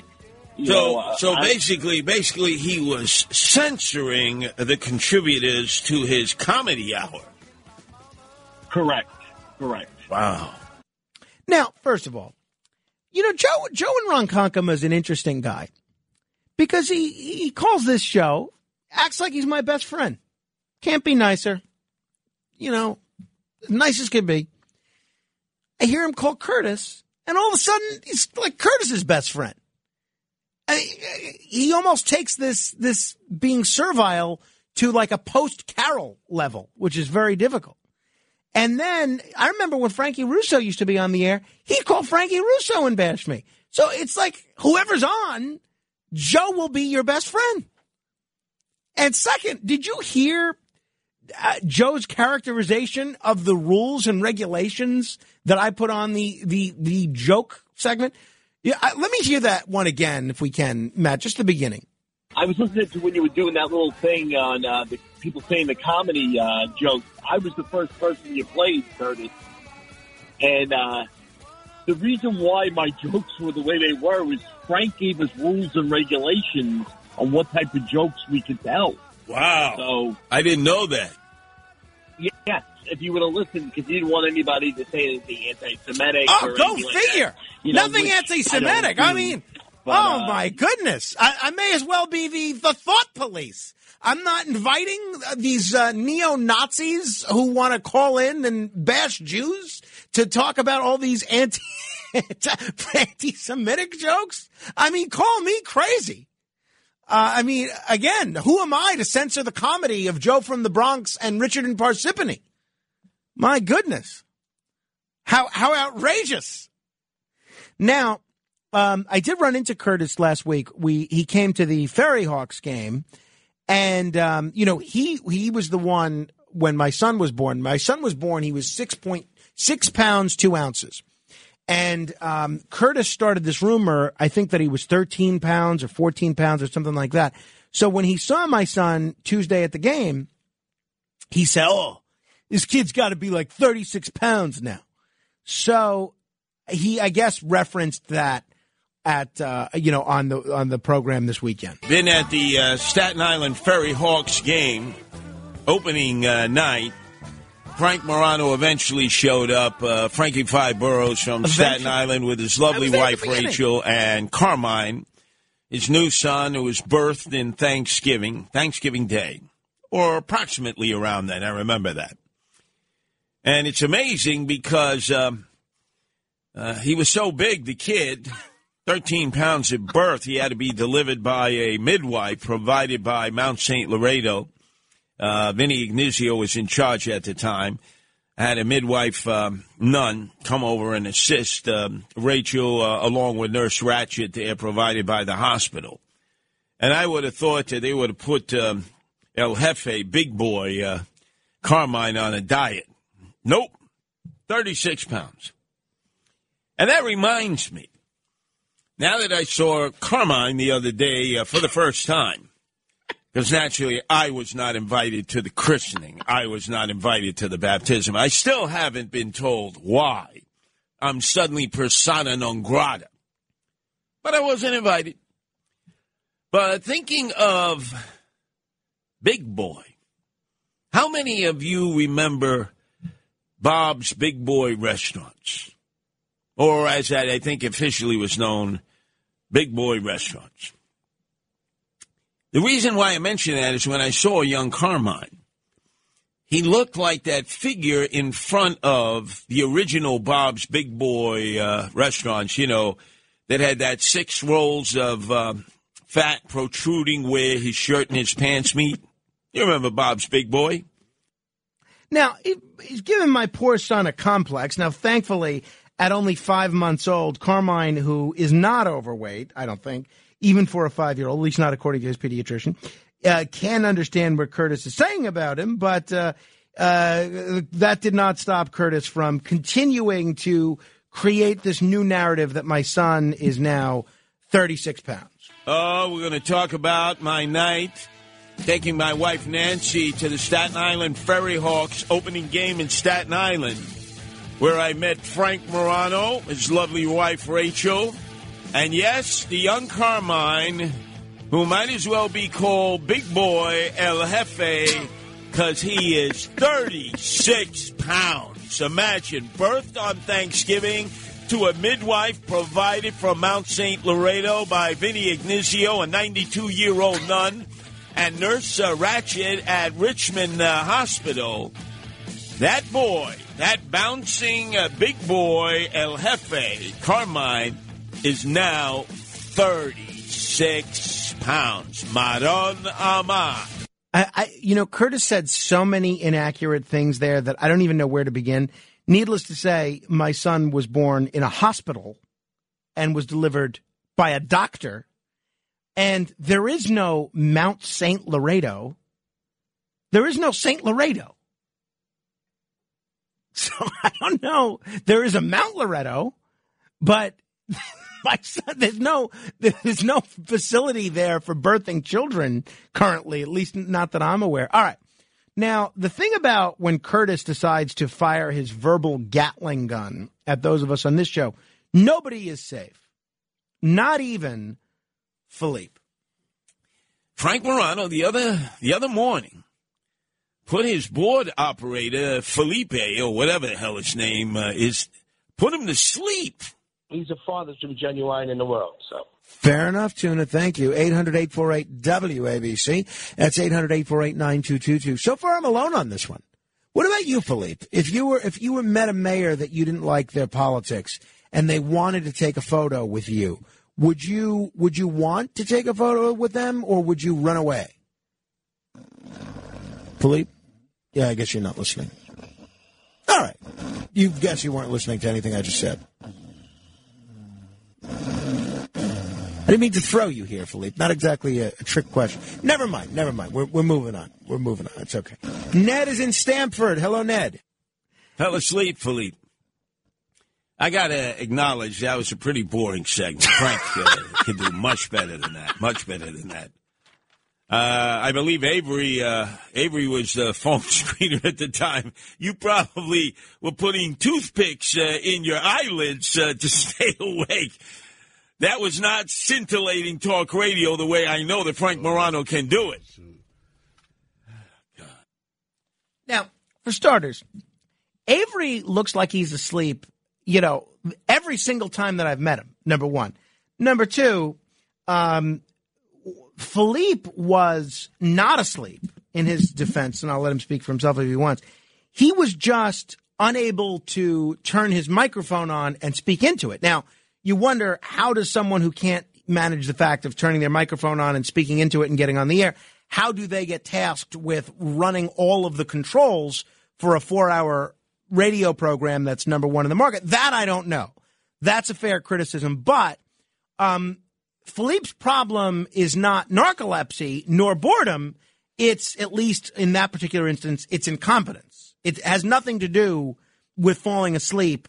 It has everything to do with being unable to figure out how to turn on a microphone. And he was not snoring on air.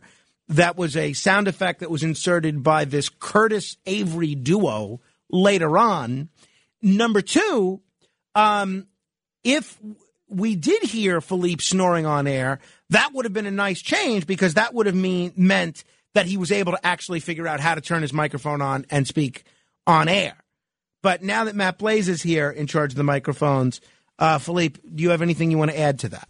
Well, Frank, I don't know if you were looking through the glass at the time of it, but what really happened was Avery snatched the button for the microphone off, and fisticuffs ensued, and I had to fight him for that button back. You heard me later in the show, and I don't know if you noticed that Avery also had a black eye. Both those things are in a direct correlation. Well, but that's because he's black.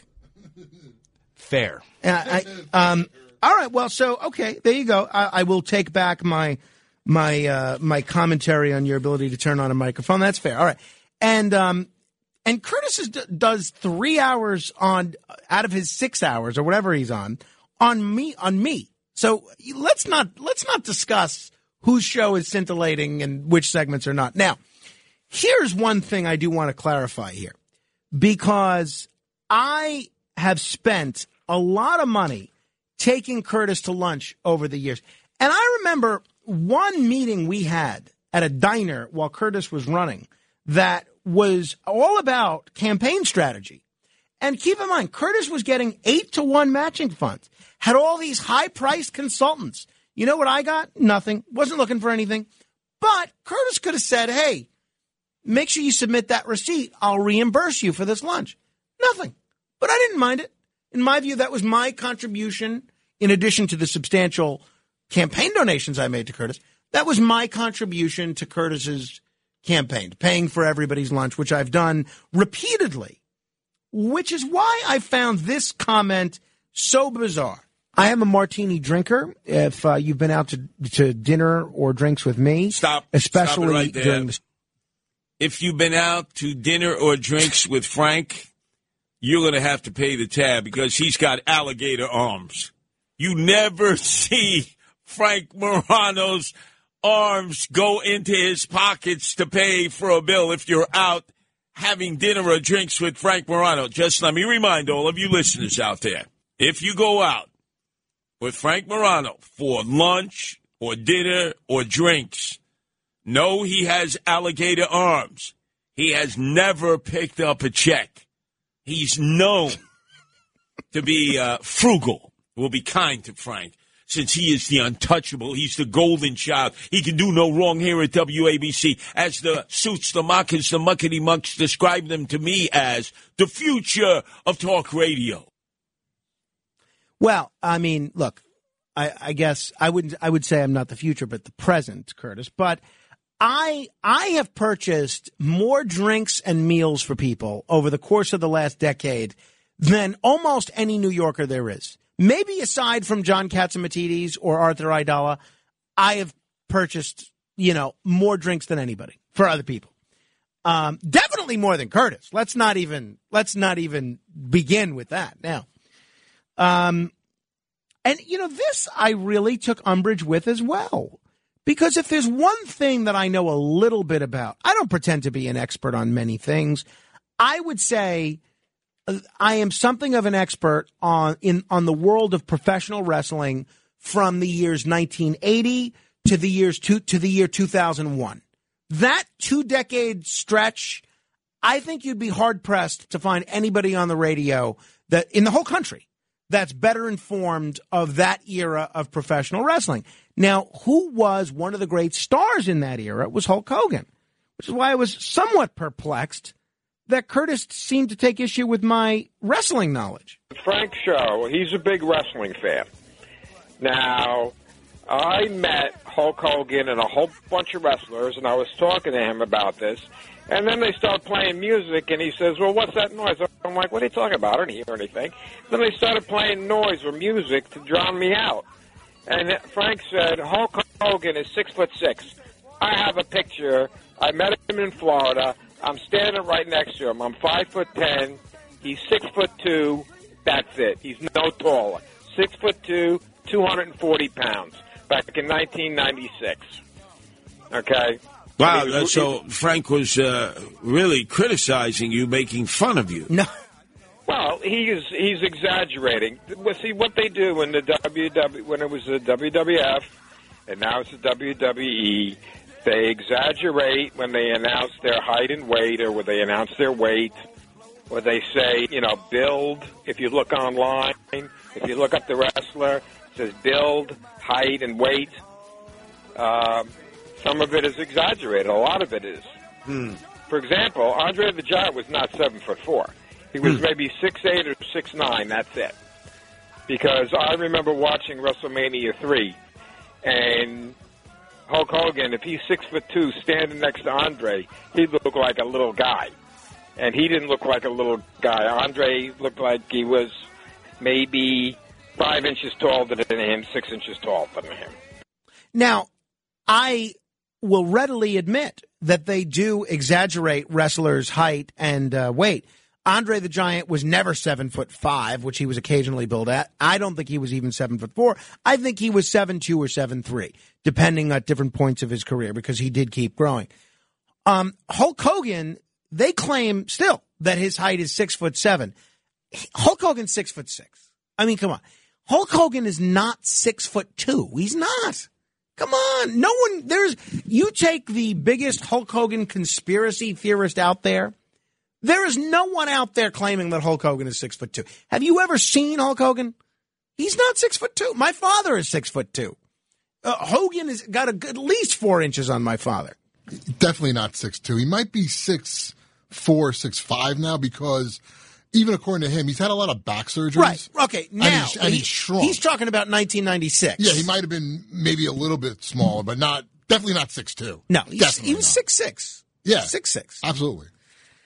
And I'm a little disappointed that Curtis didn't say, hey, look, you could take issue with Frank, but if there's one thing he knows about, it's Hulk Hogan's height. Now, I don't even know what this is here. I kind of lost track of Curtis's varying anti-Frank rants, but apparently, I don't know. Listen to this.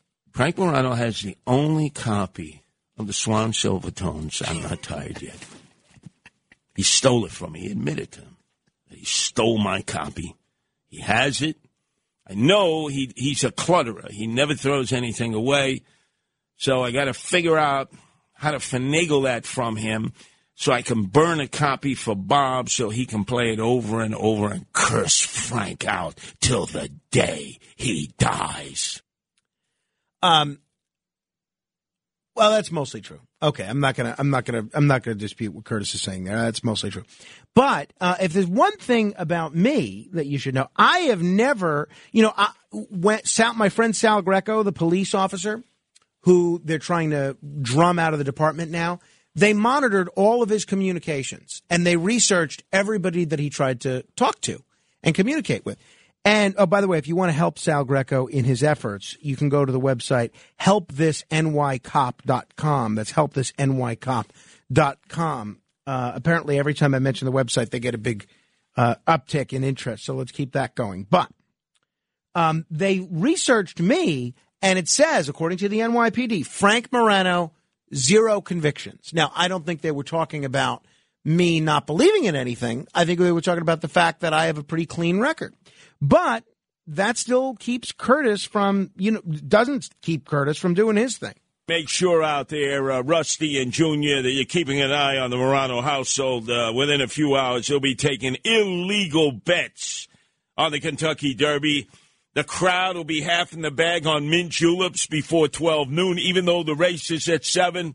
And I may have to call in a tactical rate of the Morano residence and declare it to be a wirehouse of the 6 families of organized crime, the Morano crime family. Oh, please. And finally, you're a scout for the Curtis Sliwa Show. You're scouting out the enemy. And in this case, the enemy is Frank Morano, Matt Blaze, Alex, who is their phone screener. Do everything to thwart this show. Everything. Whereas I only try to enhance Frank Morano and Matt Blaze and Alex.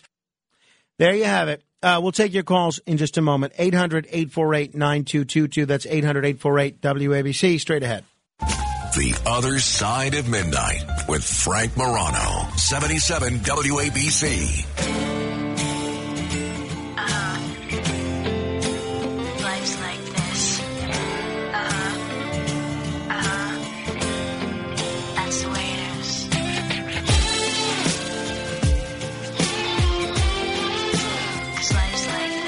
This is The Other Side of Midnight. I'm Frank Morano. We'll get to the phones in just a moment at 800-848-9222. 3 open lines if you want to jump on board. But first, The Other Side of Midnight proudly presents Breaking News. A breaking news story that we are following. Not much information about this, but there has been a magnitude 6.1 earthquake detected off of eastern Taiwan. Authorities say the temblor was about 17 miles deep, and no damage has been reported thus far. So hopefully that's good news. If there are any updates on this, I will bring them to you throughout the course of the program. And as you should always do, you're going to want to keep it tuned to 77 WABC for all the latest news as it relates to this earthquake near Taiwan. So we'll be keeping an eye on that. We got commendations coming up. I'm going to get to your calls in just a minute. You know, it's funny. As you know, I live with 3 cats, right? Bathsheba, Melchizedek, and Prissy. And my wife said to me the other day, you know, it looks like all of Bathsheba's cat insurance is covering all of her medication. It looks like they're giving us free reimbursement. Not free, but full reimbursement. She said, maybe you can mention that on air. And I said, well, mention what? The fact that an insurance company is actually doing its job? That we're now at that point, that's news? And she says, well, yeah. Usually I have to fight with them like crazy. So I will give them a shout out. Nationwide is who we use for Bathsheba's pet insurance, and they've been really great. Now, Melchizedek, unfortunately, is not eligible for pet insurance because he has diabetes, or as Wilford Brimley would call it, diabetes, which is a pre-existing condition and makes him uninsurable. Friday afternoon, I'm home sleeping soundly, and it's around 1 o'clock, 1:30 in the afternoon, and my wife wakes me up. She says, and she usually doesn't wake me up unless, you know, she really needs to. She wakes me up on Friday afternoon and says something to the effect of, there's something wrong with Melky. That's Melchizedek's nickname, Melky. There's something wrong with Melky. He's walking around like he's hit his head. I have to take him to the emergency vet right away, so I need you to stay up with Carmine. Okay, great. You know, and Melky is he's not nice to a lot of people, but he's very close to both Rachel and me. And he's affectionate with us, even if he's not affectionate with everybody else. So obviously my wife is concerned. And they take him to the veterinarian. He's on insulin, gets insulin twice a day for his diabetes. And so she takes him to the veterinarian. You don't even want to know the cost that is going into this. Thousands of dollars, thousands that we don't have because his normal vet was unavailable. We had to take him to this emergency veterinary hospital. And my wife comes home, and essentially she says the vet thinks what might have happened is that he was diagnosed with diabetes about 6 years ago. And the vet says that he might have outgrown his diabetes, not only through the use of insulin, but through the use of this special diabetic cat food that we give him. And because his blood sugar levels are now normal, the insulin is keeping his blood sugar way too low, and he's hypoglycemic. His blood sugar is too low, they think. But they tried to take his blood, and you know what an ordeal it is dealing with Melky at the vet, and they couldn't really get a proper level, so they can't say for sure. That was just their best guess. They keep him 24 hours for observation. We pick him up Saturday night as we come back from Long Island, and he comes home and seems great, very affectionate with both of us, doing great. But they tell my wife, you're going to have to give him a probiotic, 2 probiotics. One you could put in his food, and then another you're going to have to try and give him some other way, orally. And you're going to have to monitor his blood sugar. Well, how do I do that? Here's a dipstick. You have to monitor his urine. Well, there are 3 cats that use the litter box. How is she going to monitor his urine? So this was a big issue. And she tries to stay in her office where the litter box is and use the dipstick on the cat litter. She's not able to get enough of a urine sample, even though she cleaned this litter box right away. And it was just a very rough situation. So we're not sure how to properly monitor his blood sugar now. And he has no interest in taking this other probiotic, which smells like a combination of paint and Play-Doh. He has no interest in taking that, so we don't know what we're doing there. But hopefully, I mean, the best case scenario is that he's no longer diabetic and won't need insulin anymore. So fingers crossed that is the case.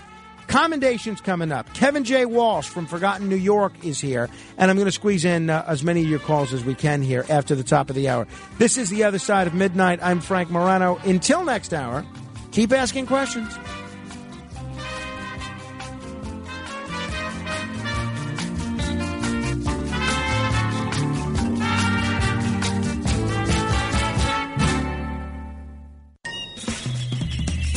This is The Other Side of Midnight with Frank Morano. They're running a strange program, y'all. Talk Radio 77 WABC. Now, here's Frank Morano.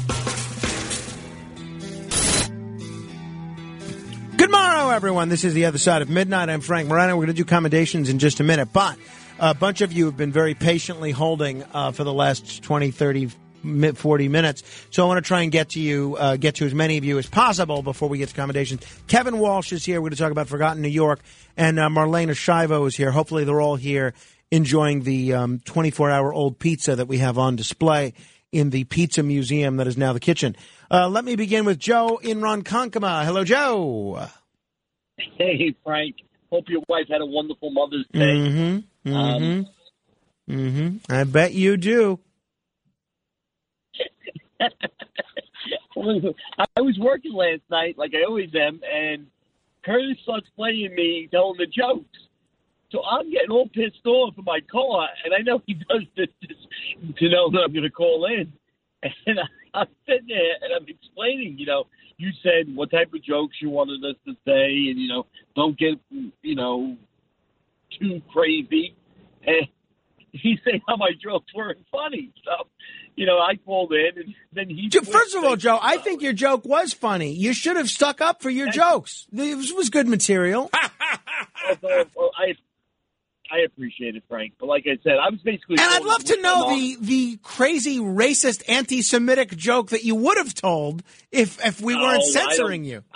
First of all, I have a lot of Jewish friends, and number two, my mom would come down from heaven and smack me if I told a joke like that, because... that's just not me. You know me that over a year, and that's just not my I don't do stuff like that. But like I said, I was just finding it funny. He's just a character, Curtis. That he is. And again, but before I go, that segment you were doing about Ed Koch, I thought he was a great mayor, and I agree with you 100%, Frank. Just leave it alone. Who cares what his preferences was? And he passed away. Let's respect him. Exactly. Exactly. Have a great night, Frank. Thank you very much, Joe. Thank you. And, I got one email, very thoughtful email from somebody that said, look, Ed Koch couldn't have gotten elected being an openly gay man at the time that he was elected to city council or to Congress or mayor. And maybe that's true, but Ed Koch still lived at a time when being gay was very acceptable. So if Ed Koch wanted to, come out as gay, he could have. And nothing would have happened to him. He would not have been shunned, but he chose not to at any point in his life. So I think we should respect that. 800-848-9222. We're going to get to commendations in just 1 minute. But first, let me say hello to Gary in Inwood. Hello, Gary. Good morning, Frank. You had mentioned shortly a few minutes ago about this gentleman named Avery Brooks. Yes. Screen caller. Yes. I had two unpleasant encounters with him when I was calling Curtis. The usual, what's your name and where you're from. As soon as I would say Inwood, his brain shut down. He couldn't comprehend that, and he kept on saying the name over and over. I said, it's Inwood. He says, where is that? And I told him it's in Manhattan.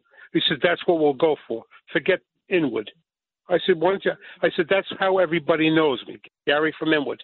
He would, two encounters with him, he would not put the call through as Gary in Inwood. And when Curtis picked up the phone, it was Gary in Manhattan. And I corrected Curtis immediately. I told him I had an unpleasant encounter with this man. And I stopped calling Curtis after that. I said, I don't want to go through this anymore. Yeah, no. Why? You should be able to embrace who you are. Be Gary from Inwood. Why do you? He would never. He wouldn't go there. He wouldn't allow that at all. And I don't know what his problem with that was. Neither do I. Neither do I. Maybe he's got something against the people of Inwood. I don't know. But look, Curtis. I mean, most people don't want to work with him on the weekend, so he takes anybody he can get. He's left. He takes with whatever's left. 800-848-WABC. Steve is in Bergenfield. Hello, Steve. Hello. Hello. Hi. Yes. How you doing? I'm never better. Okay. Well, as Ronald Reagan once said, there you go again, Frank. There you go again. Andre the Giant was not 7'3". He was 6'8", 425 pounds. All right. Well, so be it. I go and went years ago to all the hotels. But Steve, are we just supposed to take your word for it? Do you have any documentary evidence on this? Any documentation? Did you measure Hulk Hogan? Did you tell him to stand still? Let me measure your height. You guys are just throwing numbers in the air. I have a picture standing next to him. I'm 5'10". All right, well, send me the picture. My head is above his shoulders. Send me the picture. My head is above his shoulders. Send me the picture, and we will analyze it. Wait a minute. Also, I talked to roadies. That should be it, I talked to roadies of The Undertaker, and they said some of these wrestlers wear lifts in their shoes. I don't doubt it. So if you send us the Hulk Hogan photo, we will have a team of experts analyze it and determine his true height. Sounds fair, right? Okay. Ralph in New Jersey. Hey, Ralph, are you voting in this election in the Philippines? There's a big election out there now. I know there is, but the voting process, and besides New York, it's really a horrible place to go to. And that's the only. I'm not going to the embassy in Washington D.C. All right, so you're not voting. You're not voting. If you were voting, if you were voting, would you vote for the son of Ferdinand Marcos or the other person? Marcos, right? Absolutely, for Marcos. Well, see, if he loses by one vote. I just want to commend the judge who finally lifted the mask mandate because I don't like to live in a police state. Let me repeat. I don't like to live in a police state where the police is called upon you if you don't wear the mask on the train or on the bus. Well, good riddance to that. Thank you, Ralph. You also do not like to live in a state where they have good phone reception. I can understand both of those. All right. Without further ado, it is time for The Other Side of Midnight presents Commendations. Yesterday was Mother's Day. I have to begin with a commendation for all of the mothers out there. Without our mothers, we literally would not be here. So I really think that is certainly cause for a commendation. And I want to give a special recognition and a special commendation not only to my mother, Stephanie, my stepmother, Elizabeth, my mother-in-law, Lynn, but especially my wife, Rachel, who is mother to our 5-month-old Carmine. She is a wonderful mother, and I thought she was a great wife. She's an even better mother than she is a wife. I also want to commend the young lady whose first Holy Communion I attended this past weekend, my cousin Harper, who is my second cousin once removed, which makes her my son's third cousin. And I was thinking, I don't know personally that I'm aware of any of my third cousins. And what a shame that is to grow up not knowing any of your third cousins. And, I mean, you think about what a great thing a third cousin is. A third cousin is close enough of a relation that if you ever need an organ, you should turn to them.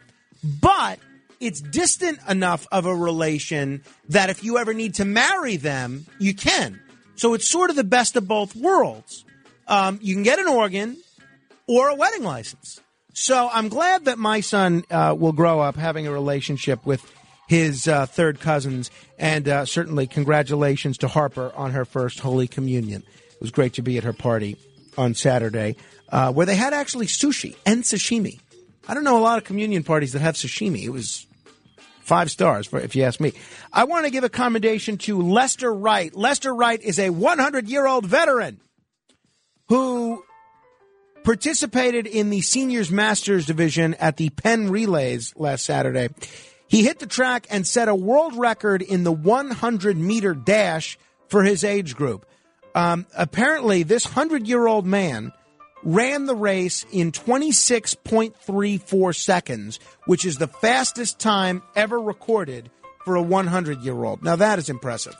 Commendation to you, Lester Wright. I'd also have to give a commendation. A lot of sports-related commendations today. It just worked out that way. I also have to give a commendation to Dusty Baker. Dusty Baker's a great manager. I love Dusty Baker. Been following him for years. And last Tuesday, with the Astros, he's currently the manager of the Houston Astros, or as we New Yorkers call them, the Houston Astros. Last Tuesday, Dusty Baker achieved his 2,000th win as a manager in Major League Baseball. And, I mean, he has had 44 combined seasons as a Major League player and a manager. He has seen it all, done it all. There's only a handful of managers that have won more games than Dusty Baker. And who knows, he may break. So he has now become the first black manager ever to win 2,000 games and the 12th manager in the history of Major League Baseball to do it. So you have a few managers that are ahead of him. Bobby Cox, Tony La Russa, Jim Leland, Connie Mack. But this is a phenomenal achievement. And anybody that can stick around baseball long enough to win 2,000 games, they're doing something right. And I love Dusty Baker because he's very old school. He's an old school manager. And he doesn't rely on sabermetrics like a lot of these modern managers do. I'm sure they utilize it because that's the nature of the game these days. But he's old school. He goes with his gut. He goes with his instincts. And that, to me, is a mark of a good manager. I want to commend former WABC radio talk show host Deacon Kevin McCormick. He used to formerly be the co-host of Religion on the Line, a great guy, a good friend of mine, and the principal of Xaverian High School in Bay Ridge. He has now been appointed the superintendent of schools for the Diocese of Brooklyn by Bishop Robert Brennan. This is tremendous. So this appointment becomes effective July 1st. I can't think of a better choice. Deacon McCormick is a guy that loves the church and loves education. And for him to, he's so perfectly suited for this job that blends both of those passions of his. I can't think of a better choice. So I not only commend Deacon McCormick for getting this job, but I commend the Brooklyn Archdiocese for their wise selection on this. I want to commend Matea Roach. It all happened on Friday. Her incredible Jeopardy winning streak of 23 straight games, earning $560,983, came to an end. She lost Friday's show by $1. I said as we were going into it, I said, see, this is unusual. There's a player that can catch her. I said, I have a feeling she's not going to get it this time. She lost by $1. What a run. What an incredible run. 23 straight games. This woman is only 23 years of age. What I wouldn't have given to have her intellect at 23. And a lot of people didn't like her mannerisms, the way that she spoke or some of her gestures. I loved it. I thought she was great. I'm going to be rooting for her again in the Tournament of Champions. And she had a great playing style. I like that she wagered small on Double Jeopardy and on Final Jeopardy, but I liked her mannerisms a lot. So I don't know. I don't know what the future holds for her, but she is the highest profile Generation Zer ever to appear on this show. She's created a whole new fashion sense with her blazers, and I think she's great, and I'm really, really proud of her, and I'm sorry to see her go. I'm going to miss her. I want to commend Rich Strike, the winner of the Kentucky Derby, an 80-1 long shot. Again, an 80-1 long shot. If you would have placed $100 on Rich Strike, you would have won $8,000. This is what the Kentucky Derby is all about. You know, I have sort of, I'm very conflicted about horse racing because I love watching it. I love betting on it. I used to love going to the races. I used to love going to the Atlantic City and seeing the races in the horse room with my Uncle Carmine. But then I have real concerns about cruelty to horses and things of that nature. But to me, this is what the Kentucky Derby is all about. A 80-1 long shot that no one ever saw coming, winning on a gray skies day like this is just incredible. So a commendation not only to the horse, Rich Strike, but a commendation to the horse's jockey and the horse's trainer as well. Really, just an incredible athletic achievement, make no mistake. I also want to commend chili peppers. Chili peppers, which I enjoy eating, by the way, could be the secret ingredient for beating all forms of cancer. This is great news. A new study from researchers at Marshall University say that capsaicin, the substance which gives chili peppers their hot and spicy taste, can also keep multiple forms of cancer from growing. So the biggest hurdle that scientists have to overcome here is finding the best way of delivering capsaicin to patients. Researchers say their report is the first to examine sustained release formulations of capsaicin as an anti-cancer drug. So hopefully this is a big breakthrough that helps a lot of people avoid cancer in the future or get a better treatment for cancer in the future. I think this is great news. So I'm giving a commendation to chili peppers.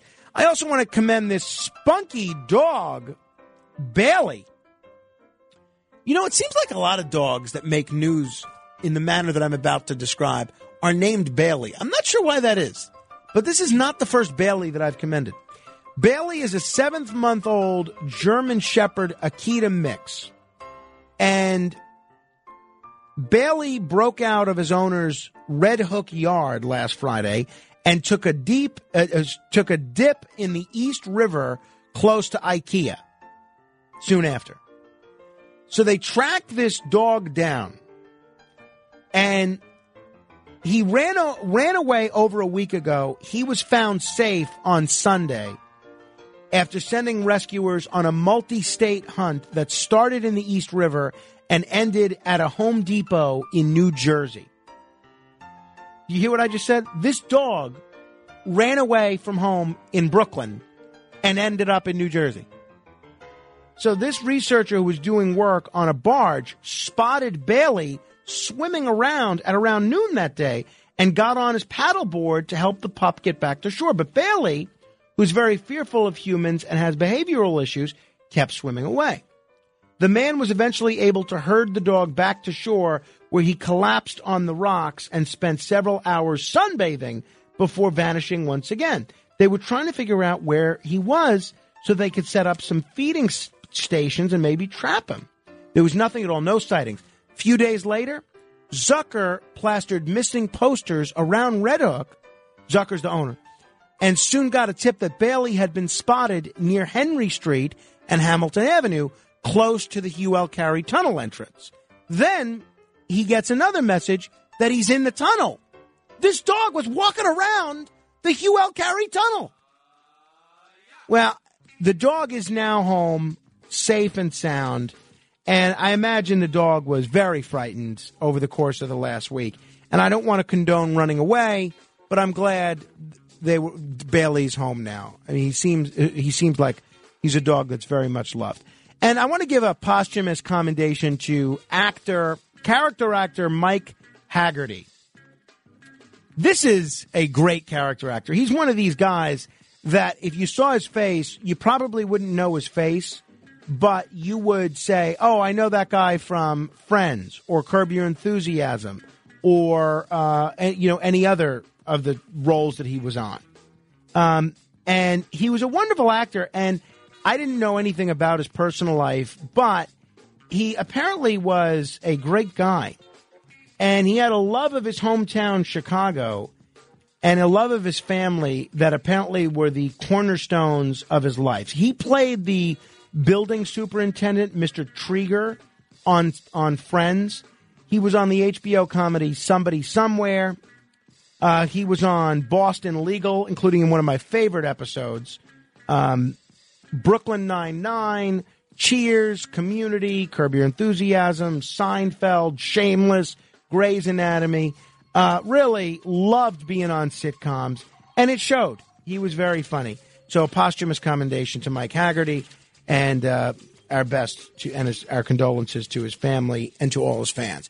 All right, without further ado, we're going to talk about Forgotten New York with Kevin J. Walsh in just a moment. Forgotten New York is a great website that I'm a big fan of, but they also do these Forgotten New York tours. We'll get into it with Kevin J. Walsh straight ahead. It's The Other Side of Midnight with Frank Morano, 77 WABC.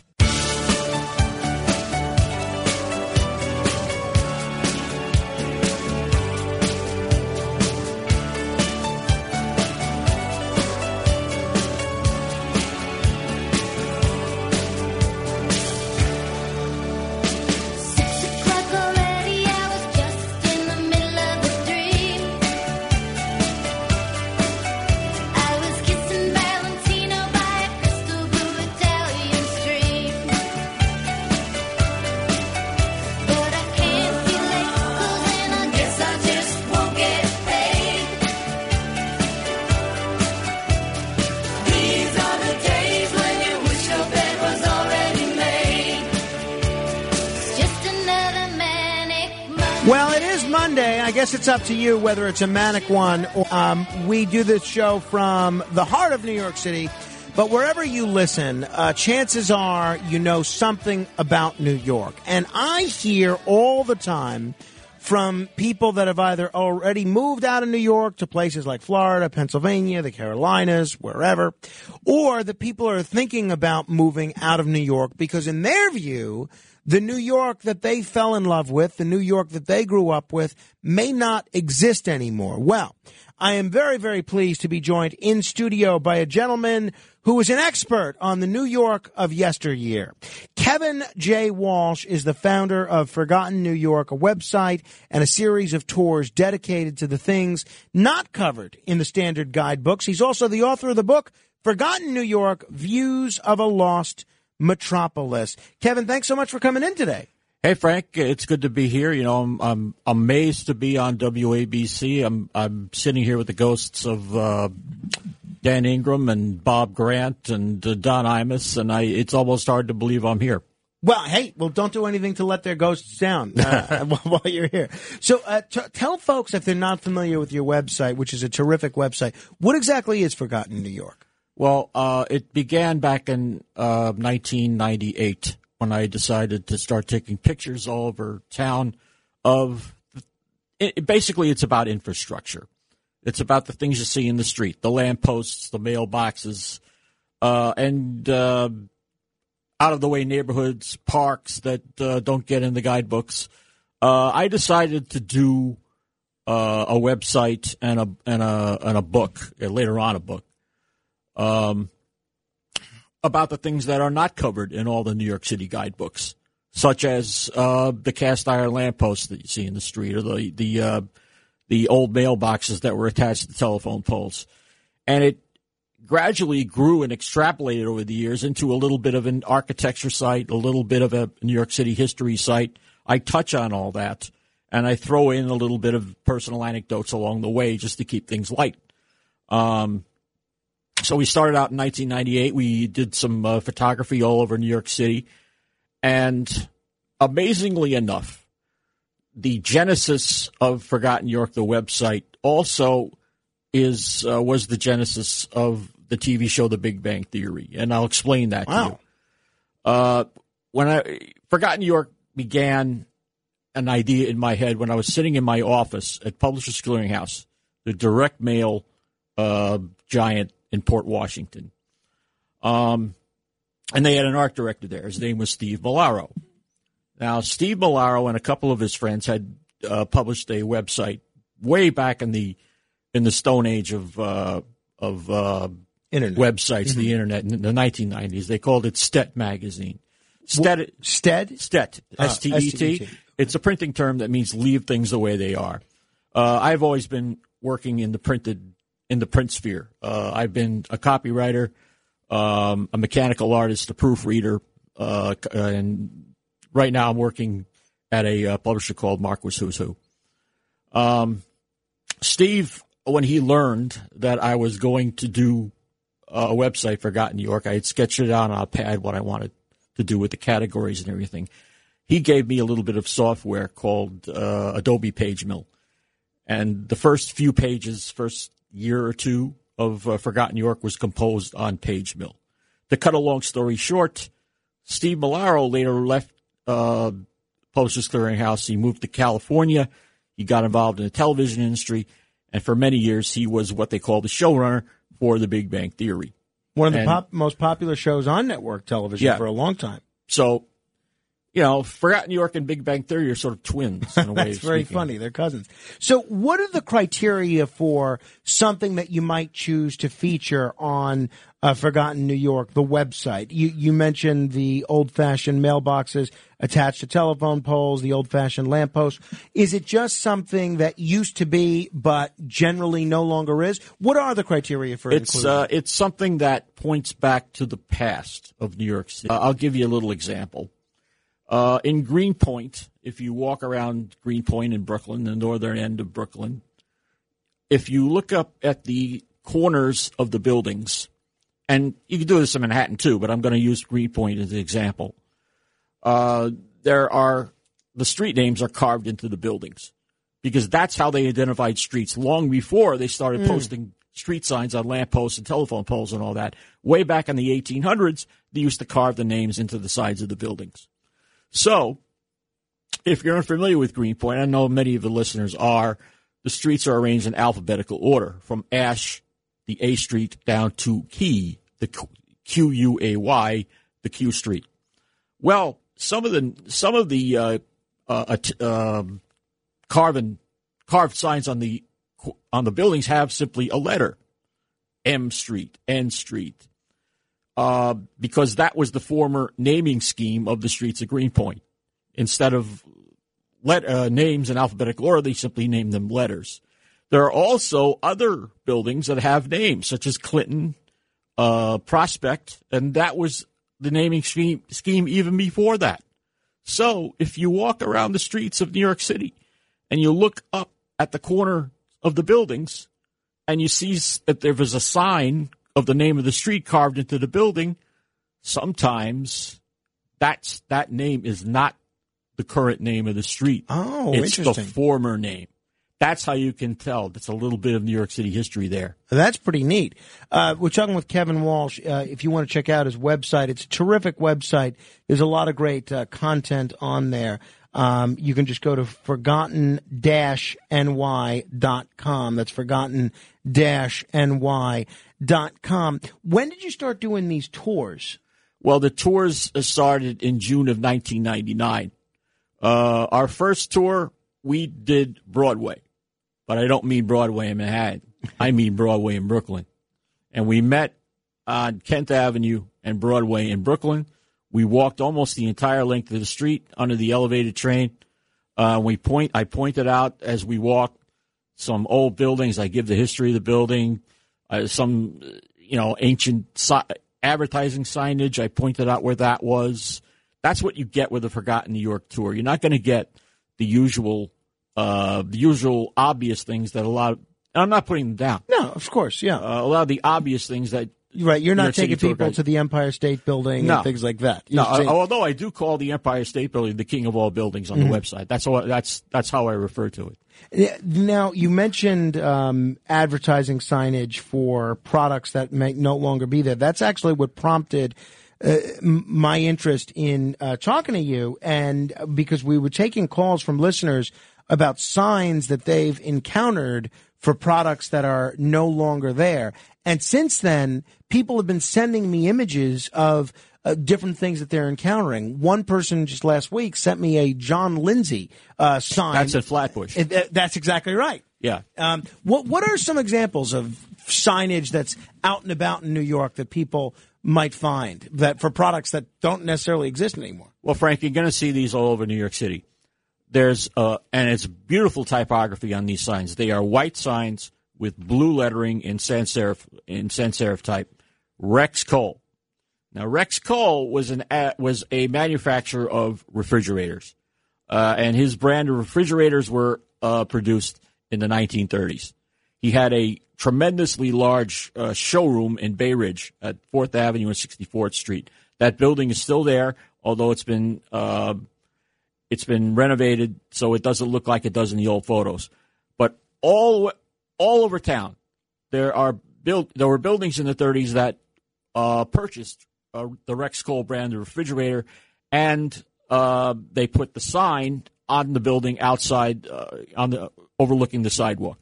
And there, I was on a walk on 2nd Avenue just a couple of weeks ago at 6th Street, East 6th Street, where the old Fillmore used to be. Mm-hmm.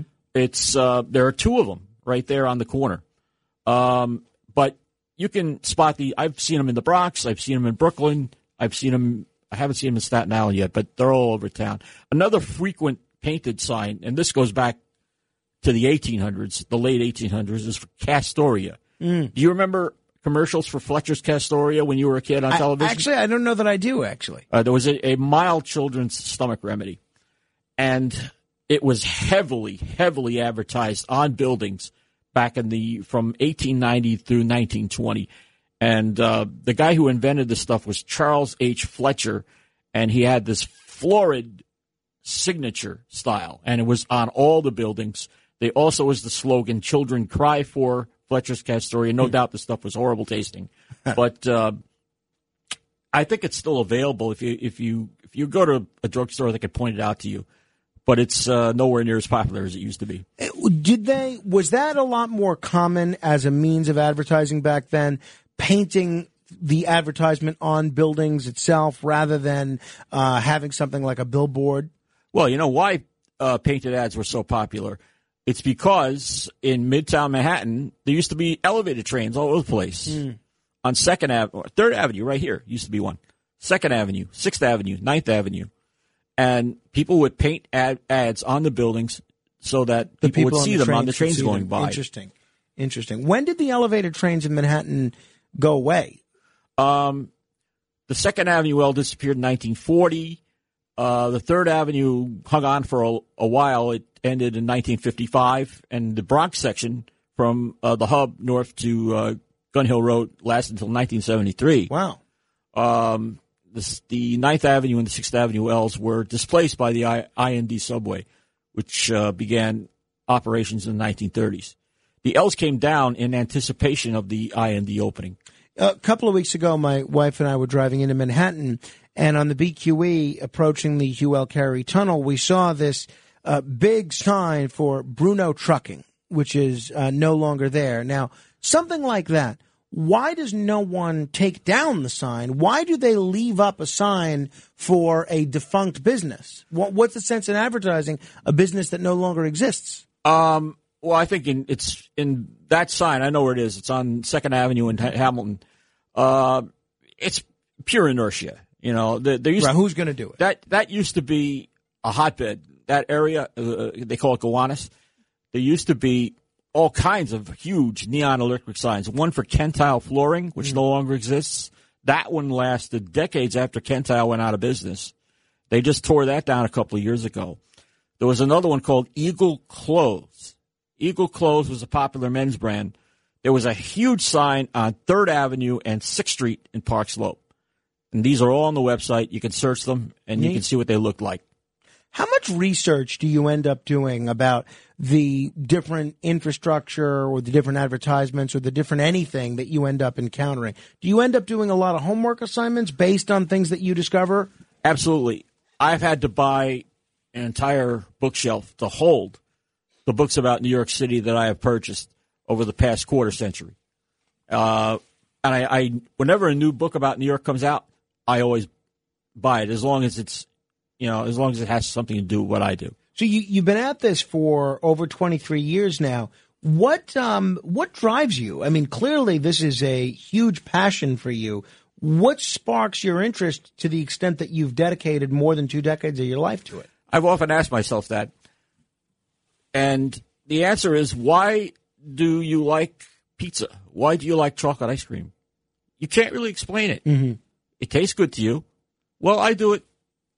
I enjoy it. You know, I've always had a fascination for it.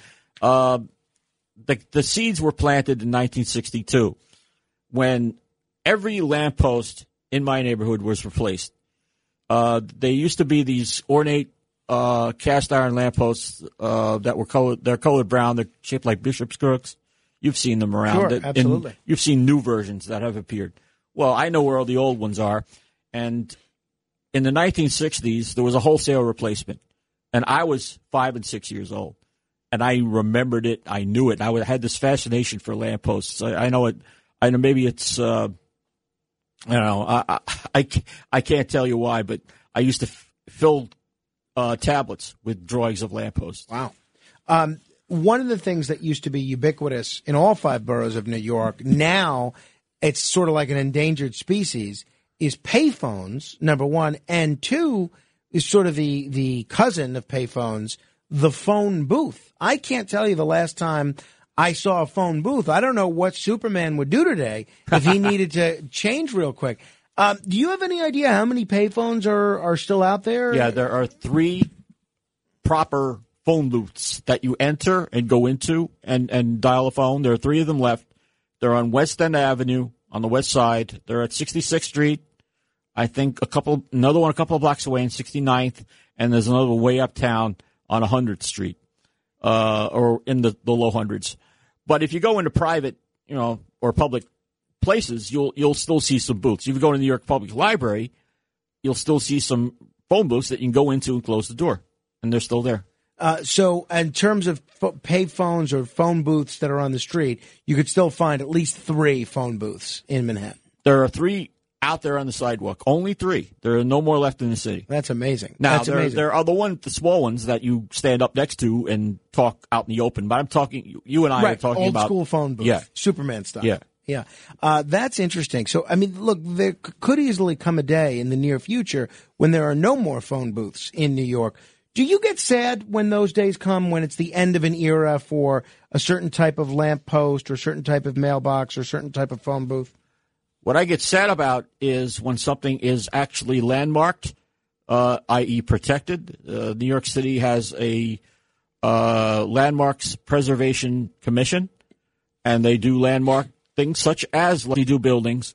Sometimes they can't help it. Something they landmark comes down anyway. That happened with a post down on Bridge Street and State Street in New York City. And I'm always sad when they replaced it for whatever reason. I don't know why. Maybe it was a traffic hazard or something. We're talking with Kevin Walsh. He's the founder of Forgotten New York. Give us an idea of some of the other Forgotten New York tours that you offer. I know you alluded to the Broadway in Brooklyn tour. What are some other Forgotten New York tours? Well, we've done over 150. Now, there are some places we visited once, and there are some places we've been to multiple times. The most popular tour I've ever done, in which we attracted 65 people, was in 2014. It was the anniversary of the World's Fair in Flushing Meadows. Now, I've done that tour about 5 or 6 times. Now, they'll kill me if I don't mention it. So I do them in partnership with Historical Society. I'm involved with Greater Astoria Historical Society. I'm also involved with Newtown Historical Society. But we visited neighborhoods in all 5 boroughs. We'd like to get to Staten Island more often. And we haven't been able to do them since the fall of 2019.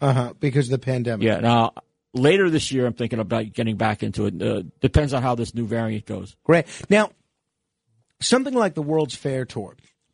So many listeners, when we talked about the World's Fair recently, including our owner, John Katsimatidis, called in with memories about how special the 1964 World's Fair was for them. And I'm wondering if somebody wanted to go and just look at what remains of the of the fairground, what should people be looking for? There are things scattered all over the park. There is a column that was given as a gift from Jordan by the king. What was the name of the king? King Hussein. King Hussein. Yeah, he gifted the fair with a column that was back from the Roman days that they had erected. That's in the shadow of the Unisphere. It's close to the Unisphere. There are relics from the 1939-40 World's Fair, the New York Pavilion, in which the panorama is exhibited. That is from the 1939-40 World's Fair. So they're scattered all over the park. You just have to know where they are. So there's still relics from the 1939 and 1940 World's Fair? Yes. That's incredible. That's incredible.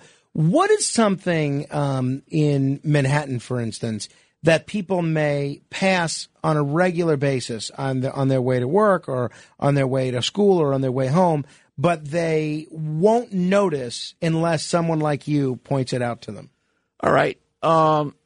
There's a shop called Village Cigars on 7th Avenue and Christopher Street. Yes, I've been there, yes. Now, if you go in the front door and you look on the sidewalk, there is a little triangle in the street. It says, this is not for public purposes. It's from the Hess family, et cetera, et cetera. That comes from the fact that when 7th Avenue was extended downtown to accommodate the IRT subway, they had to condemn a lot of property. Well, that little triangle was still in the hands of the Hess family, and it was never sold to the city, and it was still in the hands of the Hess family for many years. So who owns that small triangle? Triangle now? Oh, I think the city finally got the landlord of the Village Cigars building. Oh, got it. Okay. So tell me about the book. The book, Forgotten New York, Views of a Lost Metropolis. What are people going to find in there? Well, first of all, the amazing thing about this book is that you know how it is when you want to publish a book. You have to send it out to 20 publishers, 25 publishers, Sure. and get 20 to 25 rejection letters.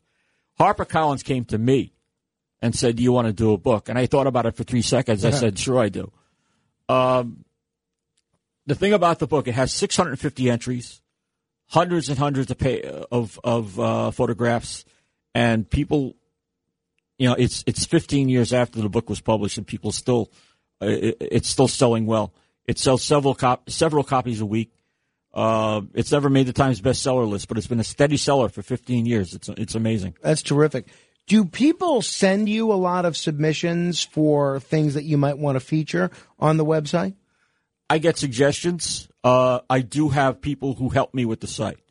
There's a professor at Touro College. His name is Sergei Kadinsky. And since I wanted this weekend off, he wrote this weekend's Sunday page. I do a lengthy Sunday page every week, and he did it this week. It's about several of the super blocks and parks that you find in Crown Heights. Yeah, I saw that. So tell folks about that. What is a super block, and what might someone see on a super block in Crown Heights? Well, the super block was closed off to the public, and that's happening a lot. 34th Avenue in Queens was closed off, and Willoughby Avenue in Brooklyn was closed off to give people room to walk their dogs and ride their bikes and whatever. The super block was an idea that was first conceived back in the 60s and 70s, and they closed it off, and there's a park in the middle of the block, and Wow. There's also the idea being that the residents will benefit from no vehicular traffic. Yeah. And also there were smaller parks that appeared in Crown Heights back in the early 1900s and late 1800s because Prospect Park was a fair distance away from Crown Heights. And so they wanted to give the people out there a chance to get some nature and go into a park. And that's how parks like Brower Park and Saratoga Park developed. Brower Park is where the Children's Museum is. I know you did a recent post on the street where the Mother Cabrini street sign is. What's special about that intersection, and where is that? Well, I just thought it was odd. Now, I'm not being critical, but I thought it was odd that they named that corner for Mother Cabrini because there's already a lengthy street in northern Manhattan called Cabrini Boulevard that was named back in the 30s, 1938. It so happens, though, on 3rd Avenue and 19th Street that Cabrini Hospital was nearby, and it's been closed for several years. But the city decided to mark the corner with back in 2019, 2020. I have the exact date on the page. Do you know where the Mother Cabrini statue is? I've never seen it, but it's supposed to be up. I've never seen it. No, I know. It was a big controversy at the time. I think it was going to be in Brooklyn, but I don't know where specifically. We're talking with Kevin Walsh. He's with a website called Forgotten New York. You can check out the website and even get the book through there at forgotten-ny.com. I remember about 15 years ago, maybe a little more, there was an article in the New York Times about Manhattan's last unpaved street. I think it was a street called Sylvan Place? I think it was called Broadway Alley. But again, Broadway Alley. Yeah, half of it is unpaved, half of it is paved. Oh, okay. And so is that street still unpaved to this day? It's private street, so I can't get in anymore. I gotcha. Okay. There's another one. Franklin Place has very old paving stones on it, and I think Sylvan Place in Harlem, uptown near Mount Morris Park, that too is lacking pavement. What is, in your adventures of the last 22 years doing this, what's been the most interesting thing that you've discovered, most interesting thing that you've seen, something that's really caused you to say, wow? Sometimes when I can happen upon cemeteries that I didn't know existed. There's a cemetery right next to the Staten Island Expressway on Richmond Road that is only visible during the winter because of the foliage. Really? Yeah. Wow. I forget the name of it, but whenever I can discover an old burying ground or places where there used to be a cemetery and there's still some stones there, it's amazing. That is. Kevin Walsh, thanks for coming in. Appreciate the time. And if people are interested in this, I certainly want to encourage them to check out the website, forgotten-ny.com, and they could check out the book, which is available there or wherever books are sold, Amazon or other book websites as well. Thank you so much. Thank you very much, Frank. Appreciate it. Appreciate it. If you want to comment on any portion of our discussion, you can give me a call. 1-800-848-9222. That's 1-800-848-WABC. Marlena Shivo joining me in the 4 o'clock hour. This is The Other Side of Midnight. Straight ahead. Frank Morano, 77 WABC.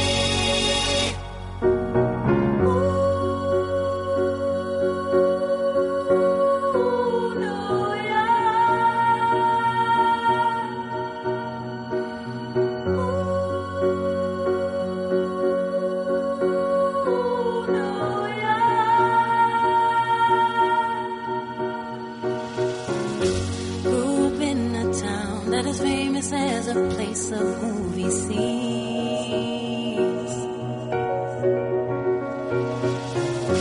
noise is always loud. There are sirens all around, and the streets are mean. If I can make it here, I can make it anywhere. That's what they say.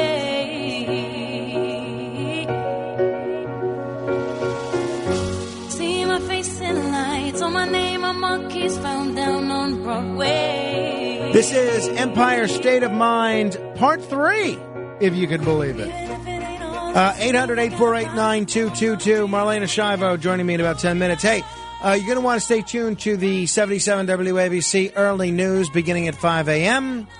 And then the Bernie and Sid show from 6 to 10. They have an action-packed show. In fact, I don't think they usually have this many guests when there's two of them there, but today they're loaded for bear. My colleague Curtis Sliwa will be on at 6:40. You could bet he's going to be bashing me for something. Rich Lowry will be on at 7:40, and Governor Sarah Palin, who is running for Congress in Alaska, she's going to be on at 8:40, and Bill Donahue is going to be on at 9 o'clock. He's the president of the Catholic League. He's one of the best radio guests there are, actually. In fact, I'm not going to have him on right away because I don't want to look like I'm just copying what they do. But it's been far too long since we've had Bill Donahue on. So I'm going to have to get him on sooner rather than later. 800-848-WABC. Tom is in Brooklyn. Hello, Tom. Morning, Frank. We were talking nostalgia. My family, I love it, man. It's wow. Thanks. My family had a machine shop in East New York, and we owned a lot of buildings. My father was a junk collector, and when we were cleaning up, when we had to sell the buildings and stuff, we cleaned up all the basements. I found 4 or 5 old fire coal boxes, and they were really nice. Oh, that's cool. So what did you guys do with them? Actually, we sold everything. You know, he had a guy come in and sold. We had old cast iron facades from the buildings. Some of those buildings, they're all cast iron. They went between the windows and stuff. They were really cool. And 2 or 3 old street lights, the ones that guy was talking about, the old ornate ones. Well, that's neat. I love that stuff. And we had a bunch of signs from the antiques as well. We had plethora of antique stuff, tons of it. Dial phones. We had rotary phones. Outstanding. Cool. That's outstanding. I want to say a couple of things. If you're all right, you got time? Yeah, I mean, within reason. No? I mean, I only have an hour left of the show. I hope you won't go over that. No, I won't do an hour. I just wanted to talk about Curtis's call screener. He was a little curt and very low energy. He was almost rude to me the other night. Almost rude? Oh, that's a nice improvement over how he treats most people. All right, yeah. By the way, the capsaicin is also good for muscle pain relief. They make a rub out of it. Do you talk about those peppers? Oh, is that right? Good to know. So you prevent cancer and prevent a muscle ache, all in the same product. I like it. All right, I have 2 jokes. You ready? I don't know. We'll see. All right, if you introduce your wife, well, if somebody introduces his wife and his sister, and only one woman is standing there, you're definitely a hillbilly. Okay, that's funny. That's funny. That's a little offensive. I'm sorry for that. I was thinking about it. You know, you're a big avid reader. You know, I was reading this article the other day, and they said that sex, drugs, rock and roll, and talk show radio is very unhealthy, and they recommended giving something up. So I gave up reading. Not bad, Tom. Not great, but not bad. Russell is in the Bronx. Hello, Russell. Oh, this is Ross from the Bronx. Oh, excuse me, Russ. I apologize. Yeah, that's okay. Thank you. I'm very interested in your last guest. I'm holding in my hands right now this book that I've had for many years. It's called Appleton's Dictionary of New York and its Vicinity. Has maps and illustrations. This is the Centennial Edition from 1889. It costs 30 cents. And this would be like a handbook. If you had come to New York back in the late 1800s, it would tell you everything about the city. And it's sometimes it's actually funny. I'm reading about Italians. I'm Italian, so I can read this stuff. It says they are commonly sober, but when they do become intoxicated, it is rarely certain they will quarrel, and in many, the print is so tiny here, rarely it will end with fatal results. It is mistaken to suppose that the majority of organ grinders strolling about the city are usually Italians, but this is not true. These nuisances are mostly Germans. Oh, good. Okay. Well, I'm glad we cleared the Italian's name there. It's full of advertisements for the Petite Umbrella, things like Tarrant's Effervescent Salsa Aperient, and pictures of different places around the city, some which no longer exist, buildings, and it has these fold-out maps. The book is in such delicate condition at the moment of all the outlying vicinities of the city. And that's great, Russ. Sounds like a real treasure. I got to tell you, your friend would probably, this last guest, Kevin Walsh, probably would have been very interested, or perhaps he's aware of it. Yeah, I'm sure he's still. I'm sure he's still listening down the hall, Russ. But I'll be sure to pass that on to him. Enjoy that, though. Treasure that. Just quickly, a friend of mine was in college in Kansas. Hello. Yes. Yeah, and he found it in an attic in a dormitory. And every time I went to his house, I'd be reading it. And he says, Ross, why don't you just take the book? So I've had it for many years. It's a very interesting book. Yeah, I can imagine. It certainly sounds like that, Russ. Thank you. And again, that is Manhattan in New York, not Manhattan, Kansas, from what we're told. Now, by the way, in the series of rotating hosts that are on from 12:15 to 1 every day, last week it was it last week? I think it was James Golden. No, it was Lydia last week. Lydia last week, James Golden the week before that, and Curtis the week before that. This week, starting today, it's going to be Dick Morris, who has a very popular show on the weekend. He's going to be on all this week, starting at 12:15. So that's going to be interesting. Marlena Shivo is here. We're going to talk to her about a wide variety of things in just a minute. She is, of course, a mother of two. I'll ask her how her Mother's Day was we had a fun Mother's Day, Rachel's first Mother's Day as an actual mother. She had said, Rachel's like me in that she's not necessarily that into gifts, but she's really into experiences and doing things. So she had said weeks ago that what she wanted to do on Sunday for Mother's Day was have a picnic in the park. So we did that. What a mistake that was. I mean, it was freezing. There was wind like crazy. I think we would have been much better off having a cup of coffee in the park, but it was nice. At least we could say we did it. We had a picnic in the park. She was a little resentful that Father's Day generally seems to have nicer weather than Mother's Day does, and she thought maybe that was some sort of latent misogyny, but it is what it is. The other thing that was interesting? When I went to buy Rachel's Mother's Day card the other day, I go to a Hallmark store, and what do I see them selling at the register? Lapel pins. Now, I'm a sucker for lapel pins. I can't help myself. What is a lapel pin? The Ukrainian flag. Now, I'm not against if people want to wear the Ukrainian flag. God bless you. And I'm sure $1 or whatever goes to the Ukrainian humanitarian relief effort. Great. But my issue is this. They don't even sell American flag lapel pins at this Hallmark store. But they're selling Ukrainian flag lapel pins?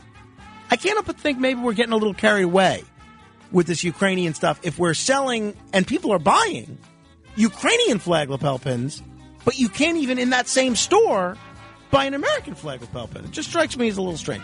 Marlena Shivo is here for the next hour. You don't know what can happen, but I will assure you business is about to pick up. This is The Other Side of Midnight. Until next hour, your influence counts. So use it.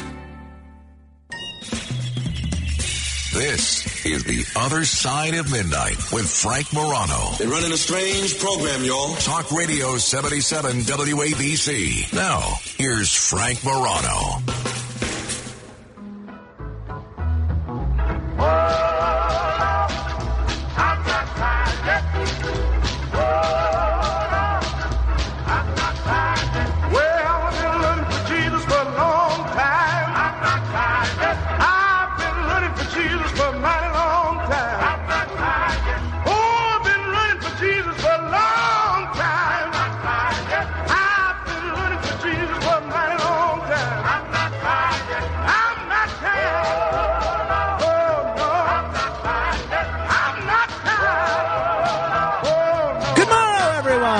This is The Other Side of Midnight. I am Frank Morano. Thank you for tuning in and starting your Monday with me. There's nobody that I'd rather start my Monday with than Marlena Shivo.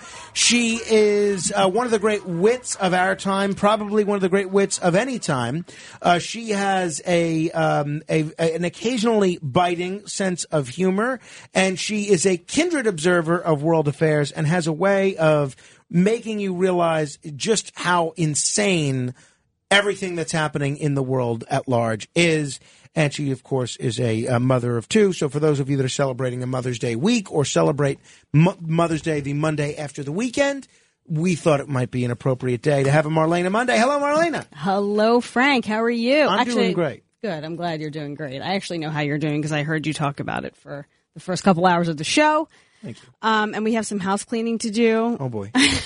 On some of the things that you were talking about earlier. Oh, like boy, the I love this. Just a quick take on the Koch Bridge. I don't want to get into the whole Koch controversy thing. All I want to say is the naming of bridges doesn't even work because I think if you talk to any New Yorker, they don't even call it that. They didn't even call it the Queensboro Bridge when it was that. Right. It's the 59th Street Bridge. But you know what? Again, and I think it's so silly debating these bridge renamings. I think it's such a waste of time. But, I mean, this is a bit much. New York Times, Sunday, Above the Fold. Guy's dead 10 years. Let him go. I mean, they're becoming the bottom feeders. I don't know. So, okay, so there's that. There is that. Okay. Check. Now, the head that the woman in Texas, the antique, Right. now I would sell it in a heartbeat. If it was going to render any sort of like decent money. Plus, I'm not someone like you who likes to take. Yeah, you don't like clutter. I've noticed that at your house. It's very neat. No, I do not like clutter.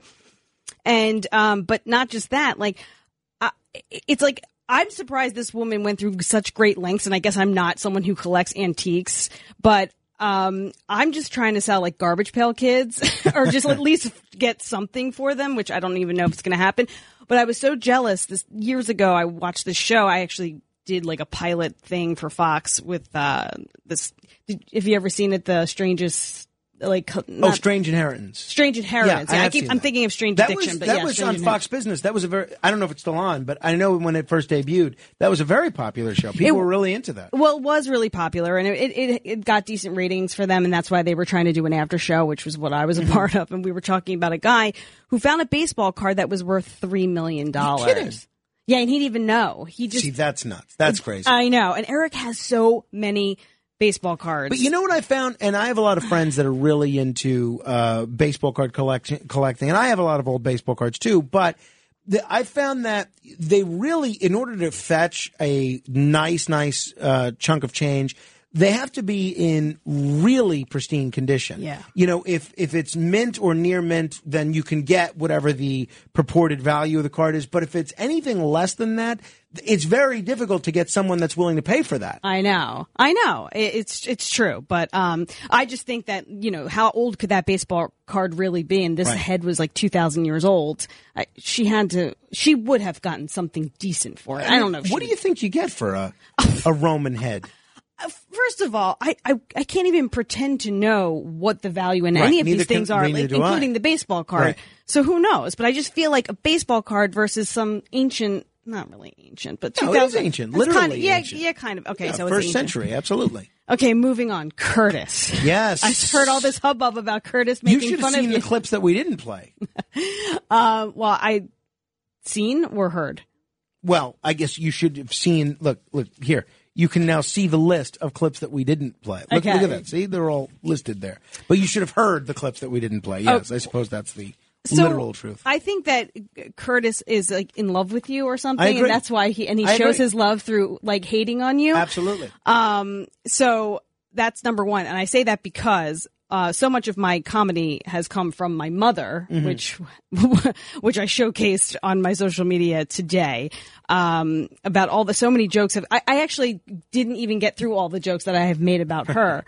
But I think that also Curtis might also be a little bit irritable because he's been wearing the same outfit for 40 years. This is true. And I don't think that if he went out in public without those clothes, anyone would recognize him, and I think he knows that. No, I think it's 100% true. In fact, a couple of times I've seen him need to be in disguise, and all he does is take off his beret and jacket. Really? Simple as that. Yeah, there you go.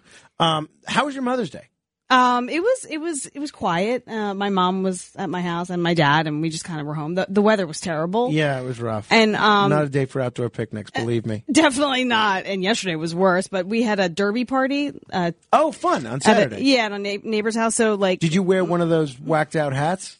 I wore a fascinator, which is. What's a fascinator? It sounds fascinating. It's not, but it just fastens to your head. It's a little less than a hat, a little more than a headband.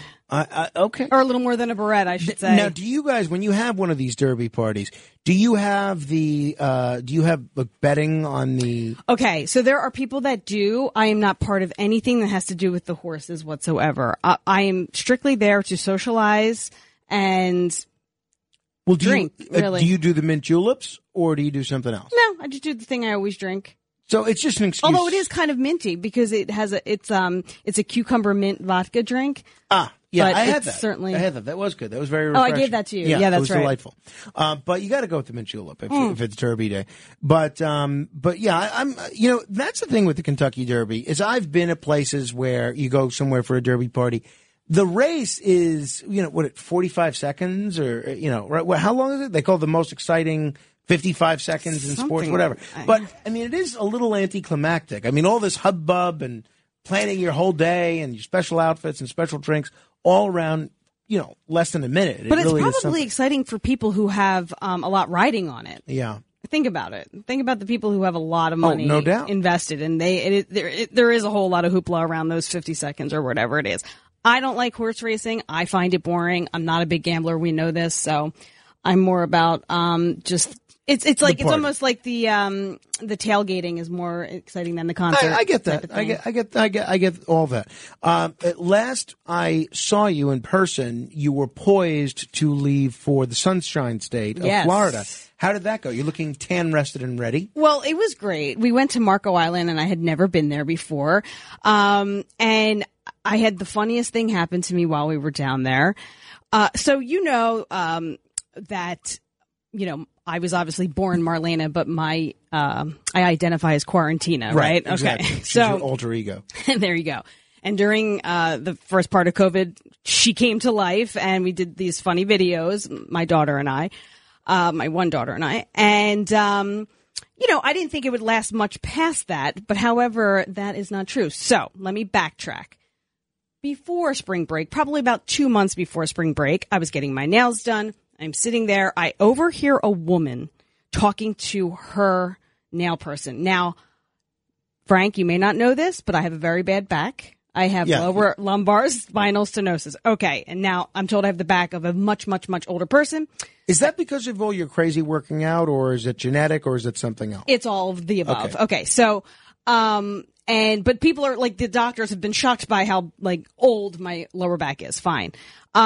And it wasn't until I was sitting near this woman whose back was to me the entire time. I never saw her face. I realized how old my back is. Anyway, she says to her lady, I had an MRI, and she goes, lower lumbar spinal stenosis. She was from your part of the world, right? I know this because her daughter called, right? And her daughter wants her to get shots in the back. I heard the whole conversation. She's talking about, her daughter called. She's like, that was my daughter on Staten Island. And she was talking about her granddaughter lives on the Upper West Side. She used to live with some girls, but now she's on her own. And the life story went on and on. I was more horrified by the fact that I had the back of this much, much, much older person who has a granddaughter on the Upper West Side. Fine. I start repeating this story continuously everywhere I go to like everyone I talk to. And in Florida now? No, this is still Jersey. In Jersey. Okay. Now, my older daughter, Rebel, is hearing me. And so one day she starts imitating the whole lower lumbar spinal stenosis, which was the entire inspiration for the last video that we did, which was called Rebuild My Back Better. Not to be confused with Biden's Build Back Better, because this video was better than that. And so I played the, Quarantina, and my daughter played Quarantina, my daughter, and it went on. And lower lumbar spinal stenosis was the center of this entire thing. Now let's get to spring break. I'm on the beach. I'm hanging out. Now there are local people from Jersey on the beach too. We knew they were going to be there. This woman, Doreen, who has a place down there, her mother came midweek and was on the beach when we got there, one day, and I'm talking to her. And as the conversation is going, she tells me where she lives, and we start talking about New York, and she asked me where I used to live in New York. I said Upper West Side, and she said, my granddaughter lives on the Upper West Side. It was the same lady that she was talking to on the phone? It was the same woman whose back was to me in this nail place. I said, as soon as I heard her say that, I kind of turned and was like, do you have another daughter? Because her one daughter, Doreen, is here. Yeah, I have 3 daughters. I said, does one still live on Staten Island? Yes. Doreen comes back from wherever she was, and I ask her, does your mother go to this nail place? Yes. Does she have lower lumbar spinal? Yes.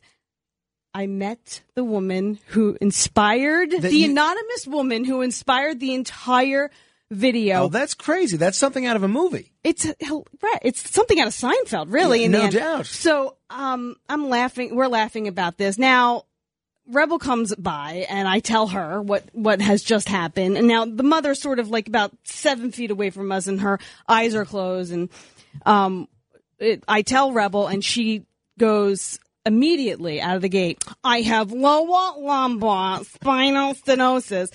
And the woman, this 81-year-old woman, pops her head up and goes, I have that. And we're like, we know.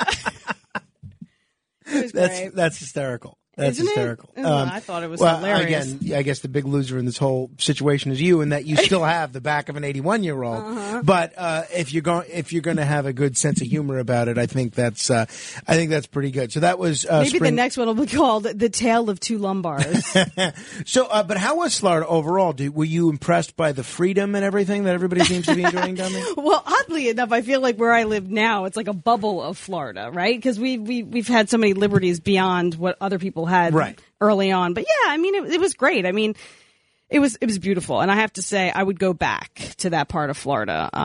It was easy. And is that one of those places where you just go to the beach every day? Is that the activity du jour? Yeah. Now you can do other things. I mean, you could rent a boat. This is the scary thing, actually. You can rent a boat. You don't need a boating license. Oh, that is scary. Yeah, it's very scary. And so then, much for freedom. You can keep it. But you live in a beach community. Yes, so in New Jersey. Is it that much of a novelty to go to Florida beaches and enjoy is it that much better? I mean, I guess the weather's better. Well, I guess it's sort of like asking you, a gambler, is it that much better to go to Atlantic City versus an Indian reservation casino? Right. So it's like, if you're a beach person. Gotcha. You're a beach person. Gotcha. So. I guess that makes sense. Now, hey, speaking of the COVID front, this is a story that my friend Joe Borelli was involved in, right. And he has been, on the radio with us several times previously. Evidently, he and some other politicians are claiming that schools are banning or prohibiting unvaccinated teenagers from attending proms, but the city is denying this. Right. The city's denying it. Eric Adams' office said that, yes, it is ludicrous and completely hypocritical to have all of these students in school together every day, vaccinated, unvaccinated, unmasked. All of these restrictions have been lifted, even in restaurants and any other venues you would socialize at. So why would these kids be banned from prom? So it sounded okay, but the DOE hasn't changed this information on their site, and I guess the big complaint was that prom tickets have already been sold, and this is like a bit of a debacle. Although it seems like it could be like undone a little bit. But why? Why is it so difficult to get the DOE to do anything in a timely fashion? Is the bigger question. Well, but so if the mayor is claiming these kids aren't banned, but are they really banned? I mean, I guess they're banned. I was wondering that myself. I guess that's a question for Joe Borelli at this point. Okay. Well, I do correspond with him from time to time. I will ask him about that the next time that he comes over for ping pong. We are pretty much back to some semblance of normal at the moment, but they are apparently leaving the door open to bringing back all these restrictions that we've been dealing with in New York, indoor masks and vaccine requirements and everything like that. I mean, you don't seem concerned with the uptick in cases or even the uptick in hospitalizations, though, right?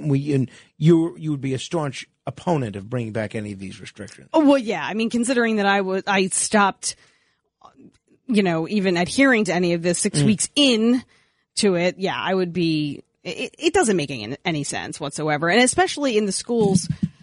They had 2 COVID cases in my school. I'm like, but we're still counting cases. People are still testing. I don't even understand what's happening. And before these restrictions were dropped, it was if a student had, COVID in the class, they would have the whole class stay home for 2 weeks and do remote learning and all of these things. Now, it's just an email, which hasn't come for months, but it's like, a student has tested positive. Be vigilant. Watch your kids' health, as if you don't do that on a regular basis anyway. So, yeah, I mean, I hope not. I mean, if that's kicks up again, you have no idea. Well, one of the aspects of New York getting back to normal that we have seen is with everybody going to restaurants again, people starting to come back to work again, is we've seen a tremendous comeback of the New York City rat. So evidently, these rats are everywhere, and the rats are back to pre-pandemic levels, thankfully. So I guess the people that were concerned that New York would never come back, at least as far as the rats are concerned, we're back to normal. Yeah. So, so I guess apparently, human behavior informs rat behavior, or is it just that there's more people out and about and noticing the rats that have always been there? They're saying there's an uptick of like 60% of rats in this city. Don't you? Because, I mean, so much of, I would think, what draws the rats are the food, the garbage that's at the restaurants. And if there's more robust activity at restaurants, more people going there and more food being discarded, it would stand to reason that I would think there'd be a similar proportion of rat uptick. Absolutely. And there's more trash. And we've always seen this type of, an uptick in sightings of rats, I'll say. I'm sure the rats still existed, but the sightings of rats, when the warm weather comes out, it's like the roaches. It's like all of a sudden the rats are visible during the day because they're rummaging through all the burning trash on the street. Do you get freaked out by seeing these rats? Not really. They don't really like people. They run away from people. Right. They're really looking for food. I agree with you, but it's funny. I used to take the subway late at night, and I would, which is more dangerous than the rats. But you'd see these rats in these subway terminals, and the subway comes so much less frequently at 1:30 to 2:30, 3 o'clock in the morning. And that means you end up seeing a lot of people that fall asleep waiting for their Oh, I know. their train. And so one time I see this big rat. I mean, this rat looks like the size of a small dog. And a guy falls asleep on, waiting for his train, I guess. He didn't look homeless or anything, one of the few people that wasn't. And he's sleeping there in the subway. And he wakes up to see this rat, dancing around near his feet. And the guy was startled, into immediate alertness. And all I could think of is how I would have been totally freaked out. I don't get freaked out easily, but if I was sound asleep and looked down and saw rats running around, and again, I know they're not going to really do anything for the most part, but rats running around on my feet, I would be freaked out with a capital F and an L. I mean, I would be freaked out that I fell asleep in a subway. I mean, that would be even scarier, but no, that would be disgusting. I can't deal with that. But just seeing them in the distance, roaches are worse because they have no boundaries. No boundaries, those things. But, I actually, back to Curtis for a second, I feel like he should have talked about how he would eradicate or at least control the rat population in New York when he was running for mayor. Maybe it would have given him a couple extra votes. I think that's actually not a bad piece of criticism. That is, I think that's a valid concern because everybody knows the rat problem is something that nobody seems to have. I think. Well, and also, and Curtis actually probably is contributing to the rat problem. No question about it. Because he's hoarding all the cats in New York. If there were more released from his apartment, they might run the rats out. Eric Adams had a weird plan for fighting rats where he wanted to drown all the rats. Do you remember that? He wanted to drown the rats. And where were we drowning these rats? I actually think I missed that one. Where were we drowning them? This was before he was a mayoral candidate. I think he wanted to drown them I don't remember the details of his plan. This was one of those plans that it sounded like he was just kind of spitballing, and it never really got off the ground, shockingly. All right, 800-848-9222 if you want to talk with Marlena Shivo and me. By the way, you alluded to joking around about your mom on social media. I did. Tell us about this piece of audio we're about to hear. What is this? So, my mother just says the wildest things. I mean, there are things that I probably couldn't say on here. I actually don't know. Maybe I could say them because they're not necessarily curses, but she's saying things that she doesn't even realize what she's saying. But this particular thing that I think you're about to play, is about my mother taking the bus to New York. Now, it has to be mentioned my mother hates New York City. When I lived here for 15 years, she loathed it, couldn't stand coming here. However, she had no problems getting on a bus to come here. Like, she would refuse to drive here, but she would get on a bus. Right, which from Jersey is a lot more cumbersome. And it's just, and it's a little sketchy at times. Gotcha. So, all right, this is what you can find on Marlena's Instagram. If you want to follow Marlena on any form of social media, you could just search her at Marlena Shivo, SCHIAVO. Here, my mom actually hates being in the city, but will take a bus to get here and is fine with it. I don't want her on the bus. I think there's sketchy people on the bus. So anyway, one of these times she comes up, she gets to my apartment and she opens up her handbag and she takes out a tin flounder in it. And I'm like, you took fish on the bus? And she's like, yeah. I'm like, you probably smelled like fish. She's like, no, I didn't. I'm like, how do you know? She's like, because I asked the guy next to me, do you smell fish?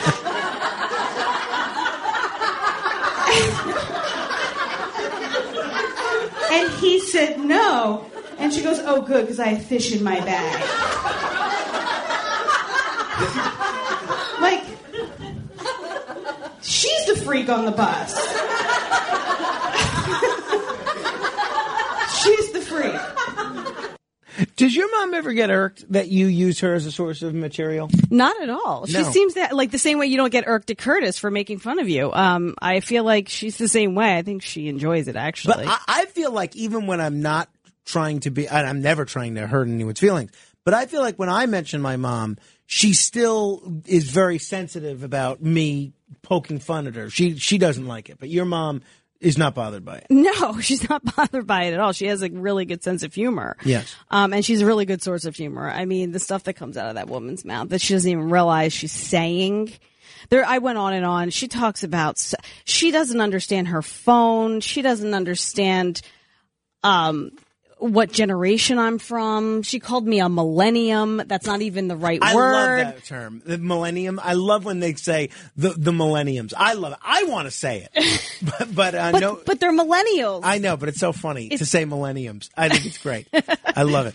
You're Gen X? I am Gen X. All right. We're going to give somebody, whatever generation they come from, a chance to win $1,000 if they can be the seventh. Oh, actually, no, we have a contestant because he called in on Friday. Oh, he didn't want to opt in. All right. So what happened, Philippe? Jump on. Tell me what happened here. So what happened was we had a contestant Friday, and then we gave Sid Rosenberg the opportunity to compete. Sid did not really distinguish himself. And I said, oh, that guy that you selected, we'll have him play on Monday, and you're now shaking your head no. What happened? No, he was intimidated by Sid's intelligence and opted out. He just said it's not worth it for to wait. I see. Okay. All right. So that means that guy's loss is your potential gain. If you want to be the seventh caller now to 800-848-9222, we'll give you an opportunity to answer 10 trivia questions in 60 seconds, and we'll continue for the hour with Marlena Shiva. We'll chat about some other unusual Mother's Day stuff and couches, if you can believe that. 800-848-9222. Seventh caller, you'll get to play the $1,000 minute straight ahead. I'm the biggest rat that eats Parmesan cheese. Frank Morano, 77 WABC.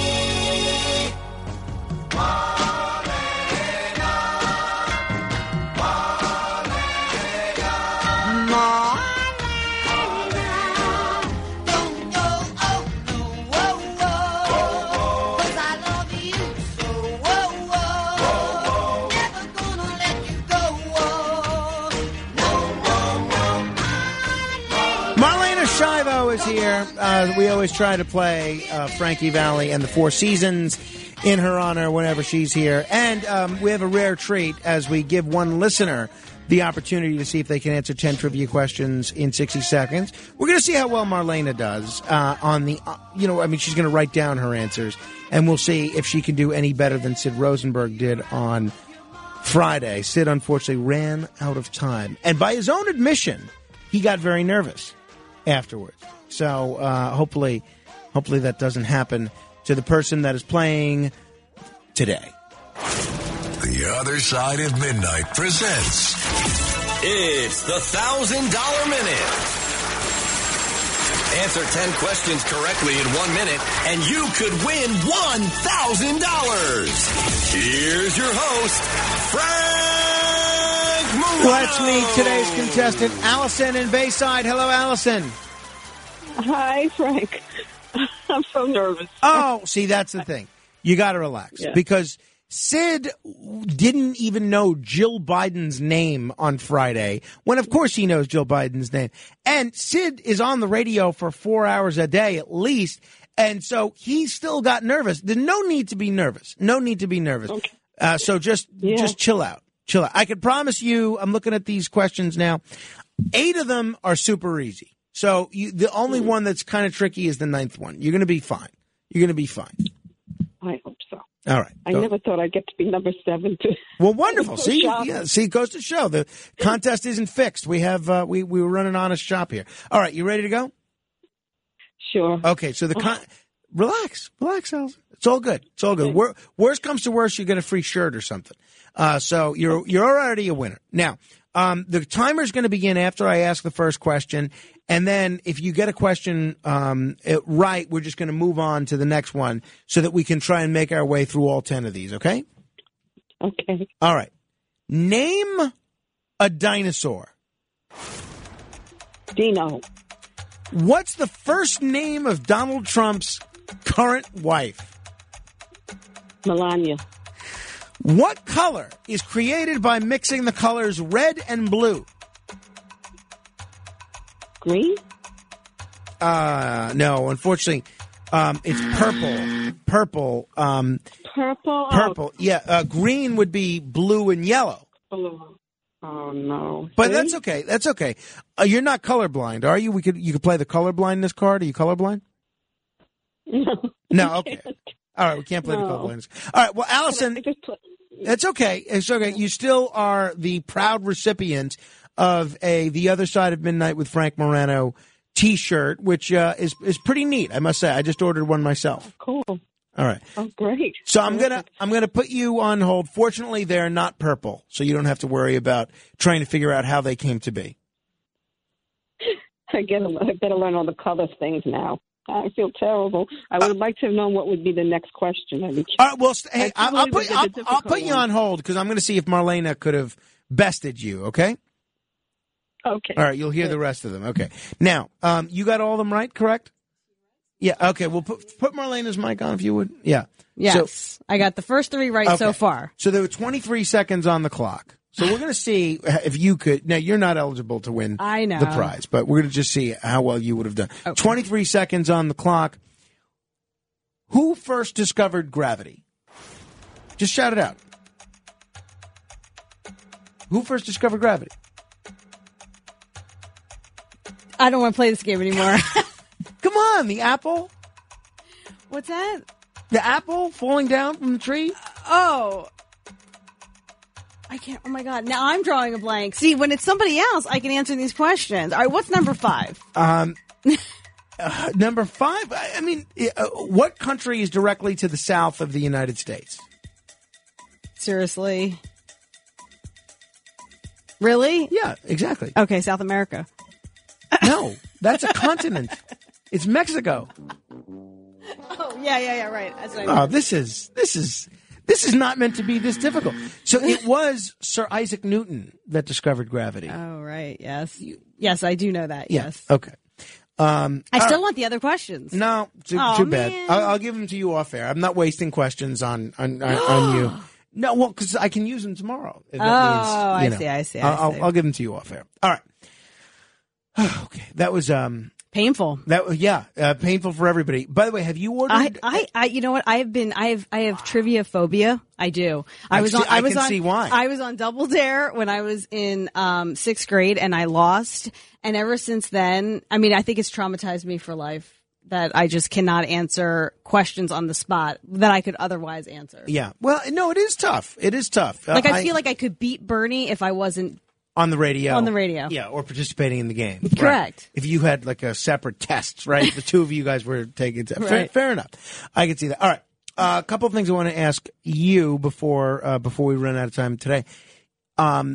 You, when you arrive here at the radio station, you not only text but email me that you're here. Oh, God, where is this going? Yes, that is correct. But isn't there a phone number outside that says call such and such and alert them if you arrive off hours? I mean, no, there's not. Okay, all right. So I guess that's is what it is. Let me get your take on this real quick. By the way, where are you on the Elon Musk takeover of Twitter?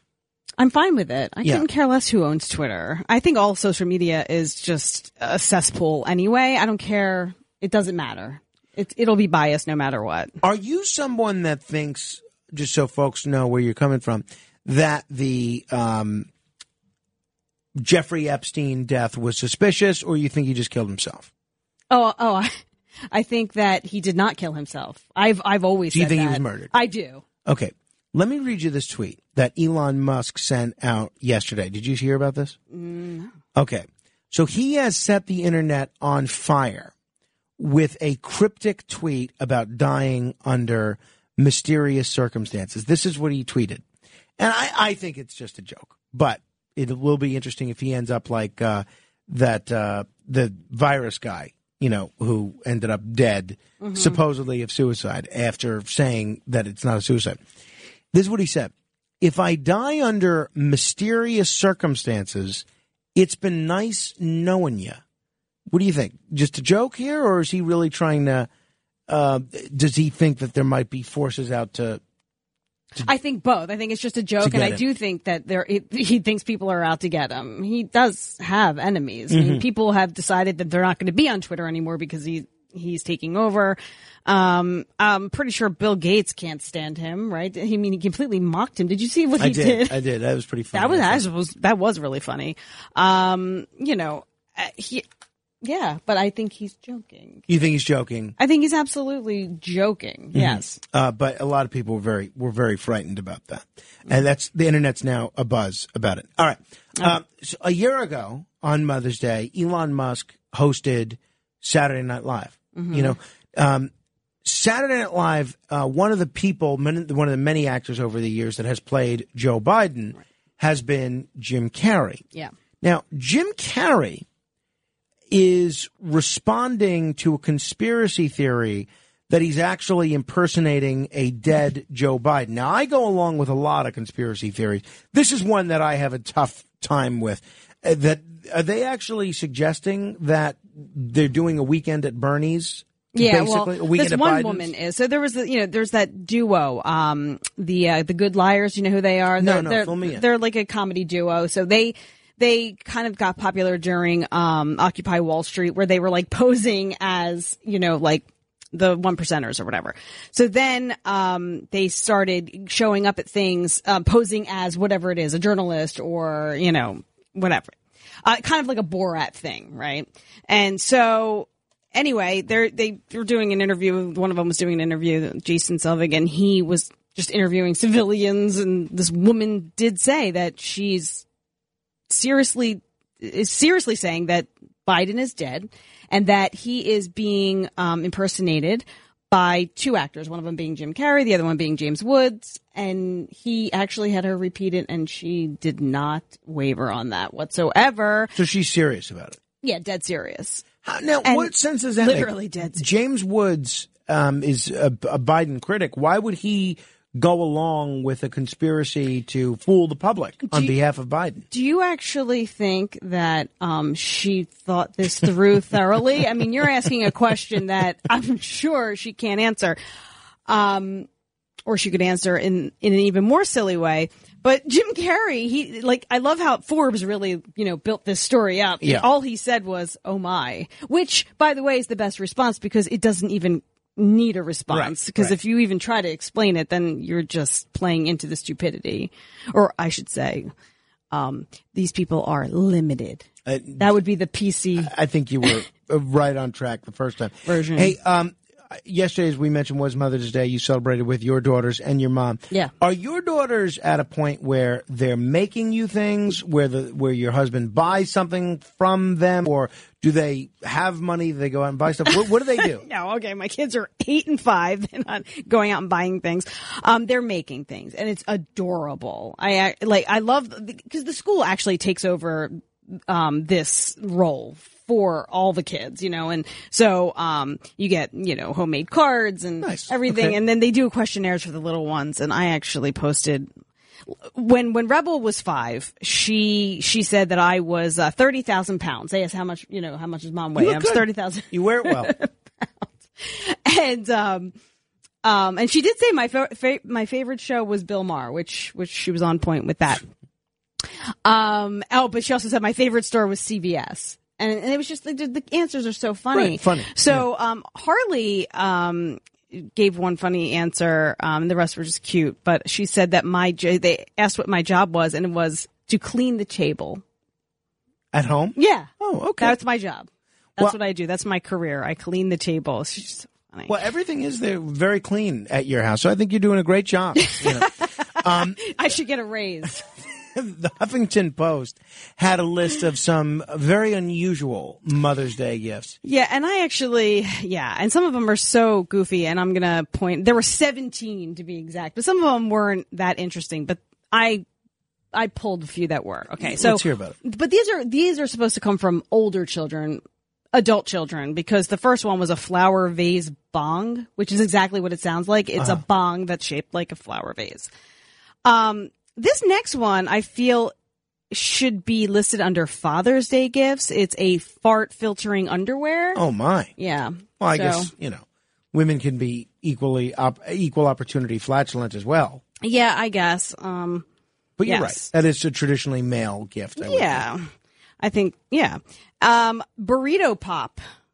What is a burrito? Exactly, and no one needs this.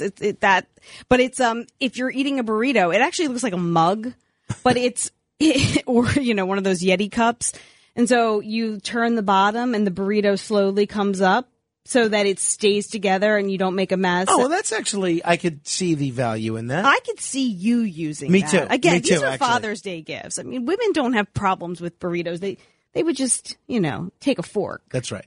All right. So this one is funny. It's a gold-plated macaroni necklace. So instead of the traditional macaroni, which is nostalgic, right? But then the gold, it's an unstable market. Yes, absolutely. I actually gave my mom some gold. I bought a little bit of gold and silver. And you see the price. I gave my wife some gold on behalf of Did she her mock son. you? No. My mother was mocking me. Why was she mocking you? Because she said, she's like, what am I going to do with it? Well, I'm like, first of all you keep saying is, I don't want anything. I don't want anything, right? So I already gave her a bracelet at Christmas and another thing to go with that bracelet for her 70th. I'm like, so you don't want anything. I'm not going to buy you a handbag. Like, what am I going to buy you? Clothes? You're going to... It's not going to happen. So I'm like, I'll buy you something that has value, that doesn't take up a lot of space, and you'll have it. And she goes, yeah, I'm going to put it in a safety deposit box, and then it's going to become yours. And I'm like, perfect. Okay, great. So the value just went up that much more. Absolutely. I'm going to keep. It's a hedge against inflation. It is a hedge against inflation. Absolutely. But I was like, you know what? I was like, buckle up. There's more in the future, because I am at a loss for what to buy my mother, and I certainly wouldn't get her a macaroni necklace. A gold-plated macaroni necklace. Either, yes. A jacket for your legs, which otherwise, wouldn't you just call those pants? But you'd think so. But you know what? I like this because I feel like so often moms are cold. Yeah, but it's usually it's usually not their legs. Right. It's usually like up top they're cold. But this particular thing really is just a blanket that attaches around her legs, much like a burrito. It burritos mom's legs, so if she stands up to clap at your basketball or your football game, I think these are some good ideas here. Fall off. Okay, well, enjoy your gold-plated necklace. All right, this I had to Google and look at the video. A banana stuffer. Banana stuffer. Right, yeah. So it's like it says if your mom is constantly struggling with stuffing bananas. Do you know what? Have you ever stuffed a banana? No, what do you put in there? Chocolate syrup or something? Or... Yeah, Nutella, I guess, peanut butter. But I mean, I don't know. I don't know how else you would. I would just cut up a banana and dip it, wouldn't you? I would think so, yeah. But no, behold, there's a device that it has a 4-step process of stuffing a banana. I love this, actually. This is right up my kitchen is filled with devices that have these very narrow uses, and it drives Rachel crazy. She would hate this, but I would like this. Oh, I would Marie Kondo. I would use it once. Marie Kondo all the way with this guy. Yeah. I mean, Oh, you don't even want to know. You need organizing. But anyway, those were the top picks of weird gifts that I would never want. Speaking of Marie Kondo, I want to ask you about this story out of the UK. Evidently, I think it was the UK. A woman was mortified to learn the history of her couch. She was thrilled by her new Facebook Marketplace feature. That's like a virtual garage sale if people don't have Facebook.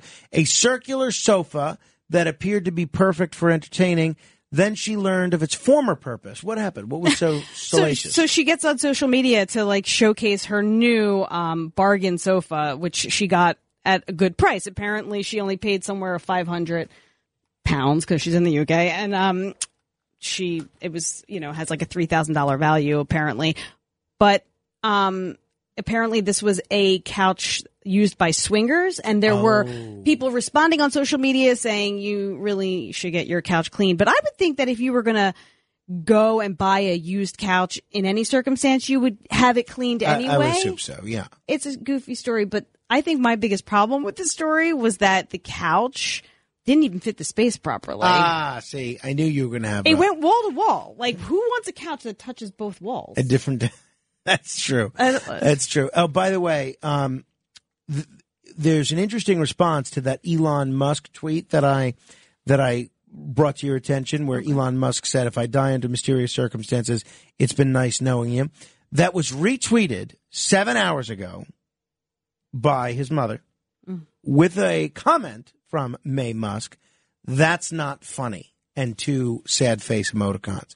And he did respond to his mother saying, "Sorry, I will do my best to stay alive." So there you have it. Hopefully that'll put an end to to at least some of the controversy here on this one. But we'll see. I certainly hope. I mean, the mysterious circumstances wouldn't be so mysterious. It would be him going to Mars where there's no oxygen, and therefore he would not come back. I think you're right. Now, a lot of times, speaking of parenting, we see the job that some of these parents do in naming their children, and you think, who would ever do that to a child? What are some of the more unusual real-life names that certain children have been saddled with? Well, apparently one of them's Rebel, which is my child. Rebel and Harley. That's not that bad. You got Rebel Wilson. Well, it's not that bad. Is not exactly how I would characterize it. I mean, I love my children's names, but when you leave a place like New York City and then you go to a smaller place to live, these names where people are traditionally named other things that come out of a name book gets a side look. But there's in the UK once again, the Mirror talked about a story about a teacher being mortified by a student's name in her school. Do you want to guess what that name was? I can't even begin to fathom. Erotica. They named a girl Erotica? Yes, and I don't think that's appropriate. It's not appropriate, no, and I don't know the age of the child. They didn't say the name. They didn't say the age, or they didn't say, like, what level of school this woman taught at. Why did they stop there? Why didn't they just name her pornography? Yeah, well. Or stripper, right? I mean, that seems... right. I don't like that at all. That's a crazy, crazy, crazy thing to name your child. But, hey, I mean, I know... I don't know what to say. No, she needs a new name, like Tori or something. That's no good. But to see, now this is the thing. Like, we talk about, like, freedom of choice and freedom of this and freedom of that. And someone commented that the person at the hospital shouldn't have allowed this woman to name her child this, but, No, I mean, I guess you have to, but I don't like it. I don't like it. All right. No, not at all. Just take out the R-O-T and you've got Erica. Yeah, well, that's a nice name. All right, we're going to wrap up with 15 seconds of fame in just a minute. Marlena Shivo is here, 800-848-9222. You can follow Marlena on all forms of social media at Marlena, SCHIAVO. She also has a website, but you haven't been keeping up on the website. You do most of your stuff on social media and Substack these days, right? Well, yeah, but actually, I just put my site right back up again. Oh, you did? Okay, I did. Great. Okay. So you can go to marlenashivo.com and see some of the interesting things that are on there as well. 15 seconds of fame straight ahead. You can comment on anything you like. For 15 seconds, 800-848-9222. That's 1-800-848-WABC. Straight ahead. We are New York on New York's Talk Radio 77 WABC. Now, here's Frank Morano.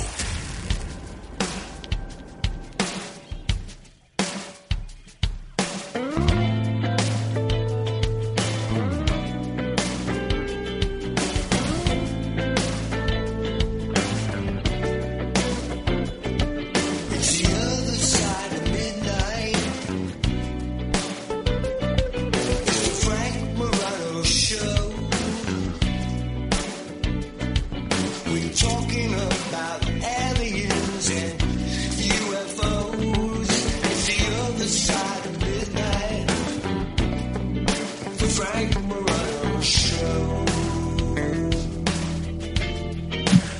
This is The Other Side of Midnight. I'm Frank Morano. Coming up at 5 a.m., you'll get to hear the 77 WABC early news. And then from 6 to 10, it's the Bernie and Sid show featuring Rich Lowry, Bill Donahue from the Catholic League, and a fella who, I'm not sure if he's ever been on the radio before, but a fella named Curtis Sliwa, who's certainly anxious to get whatever airtime anybody is willing to give him. So that's coming up from 6 until 10. I'm here with Marlena Shivo, chatting about the exciting things that we're doing today. You have a guy coming to the house today. I think we have a guy coming to paint our ceiling today, which is exciting. And I think I have to reinstall the air conditioner into my son's room because it's starting to get hot again. Wow, that's my day. 10 seconds of boredom. Same. But so listen, I know this is going to fall on deaf ears, but this Wi-Fi situation coming into the studio. I'll help you out with that. I figured out a workaround. You're announcing it live. Yeah, and I'll help you with that. All right. Marlena Shivo, it's always a treat to have you. Thank you. Oh, Frank, it's always a treat to be here. It certainly is. All right. 800-848-9222 if you want to be heard for 15 seconds.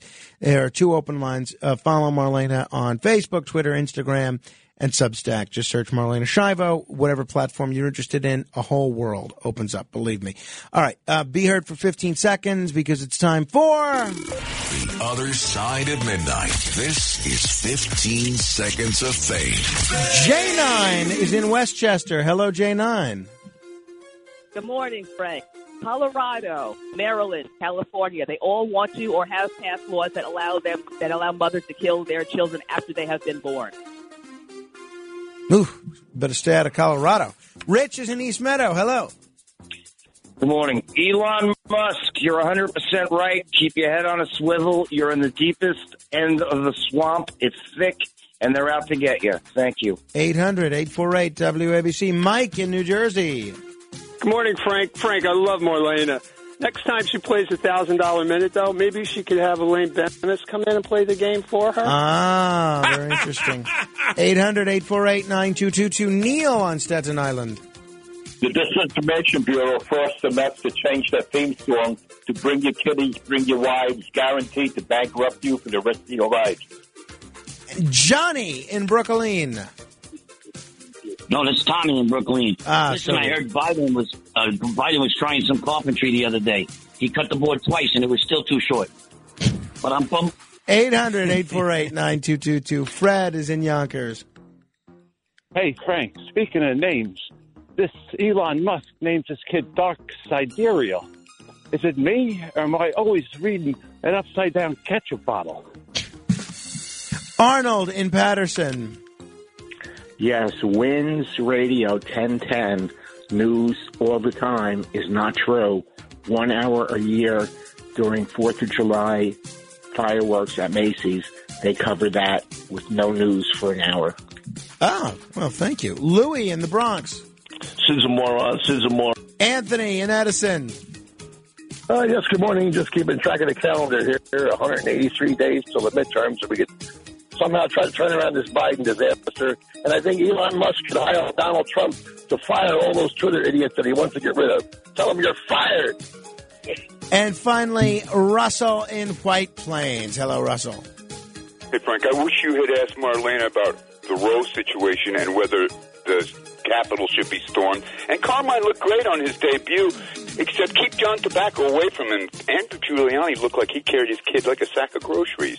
Well, thank you. By the way, yeah, if you missed my son's television debut, he was on Saturday night on a show called Wise Guys. I'm gonna put a link out on Facebook. He's only on for a second, but look, you're not exactly asking an objective source, but I think he did pretty well. I thought he had a very keen sense of comedic timing. I don't want to give anything away, but I'll post the video at facebook.com/MoranoFan.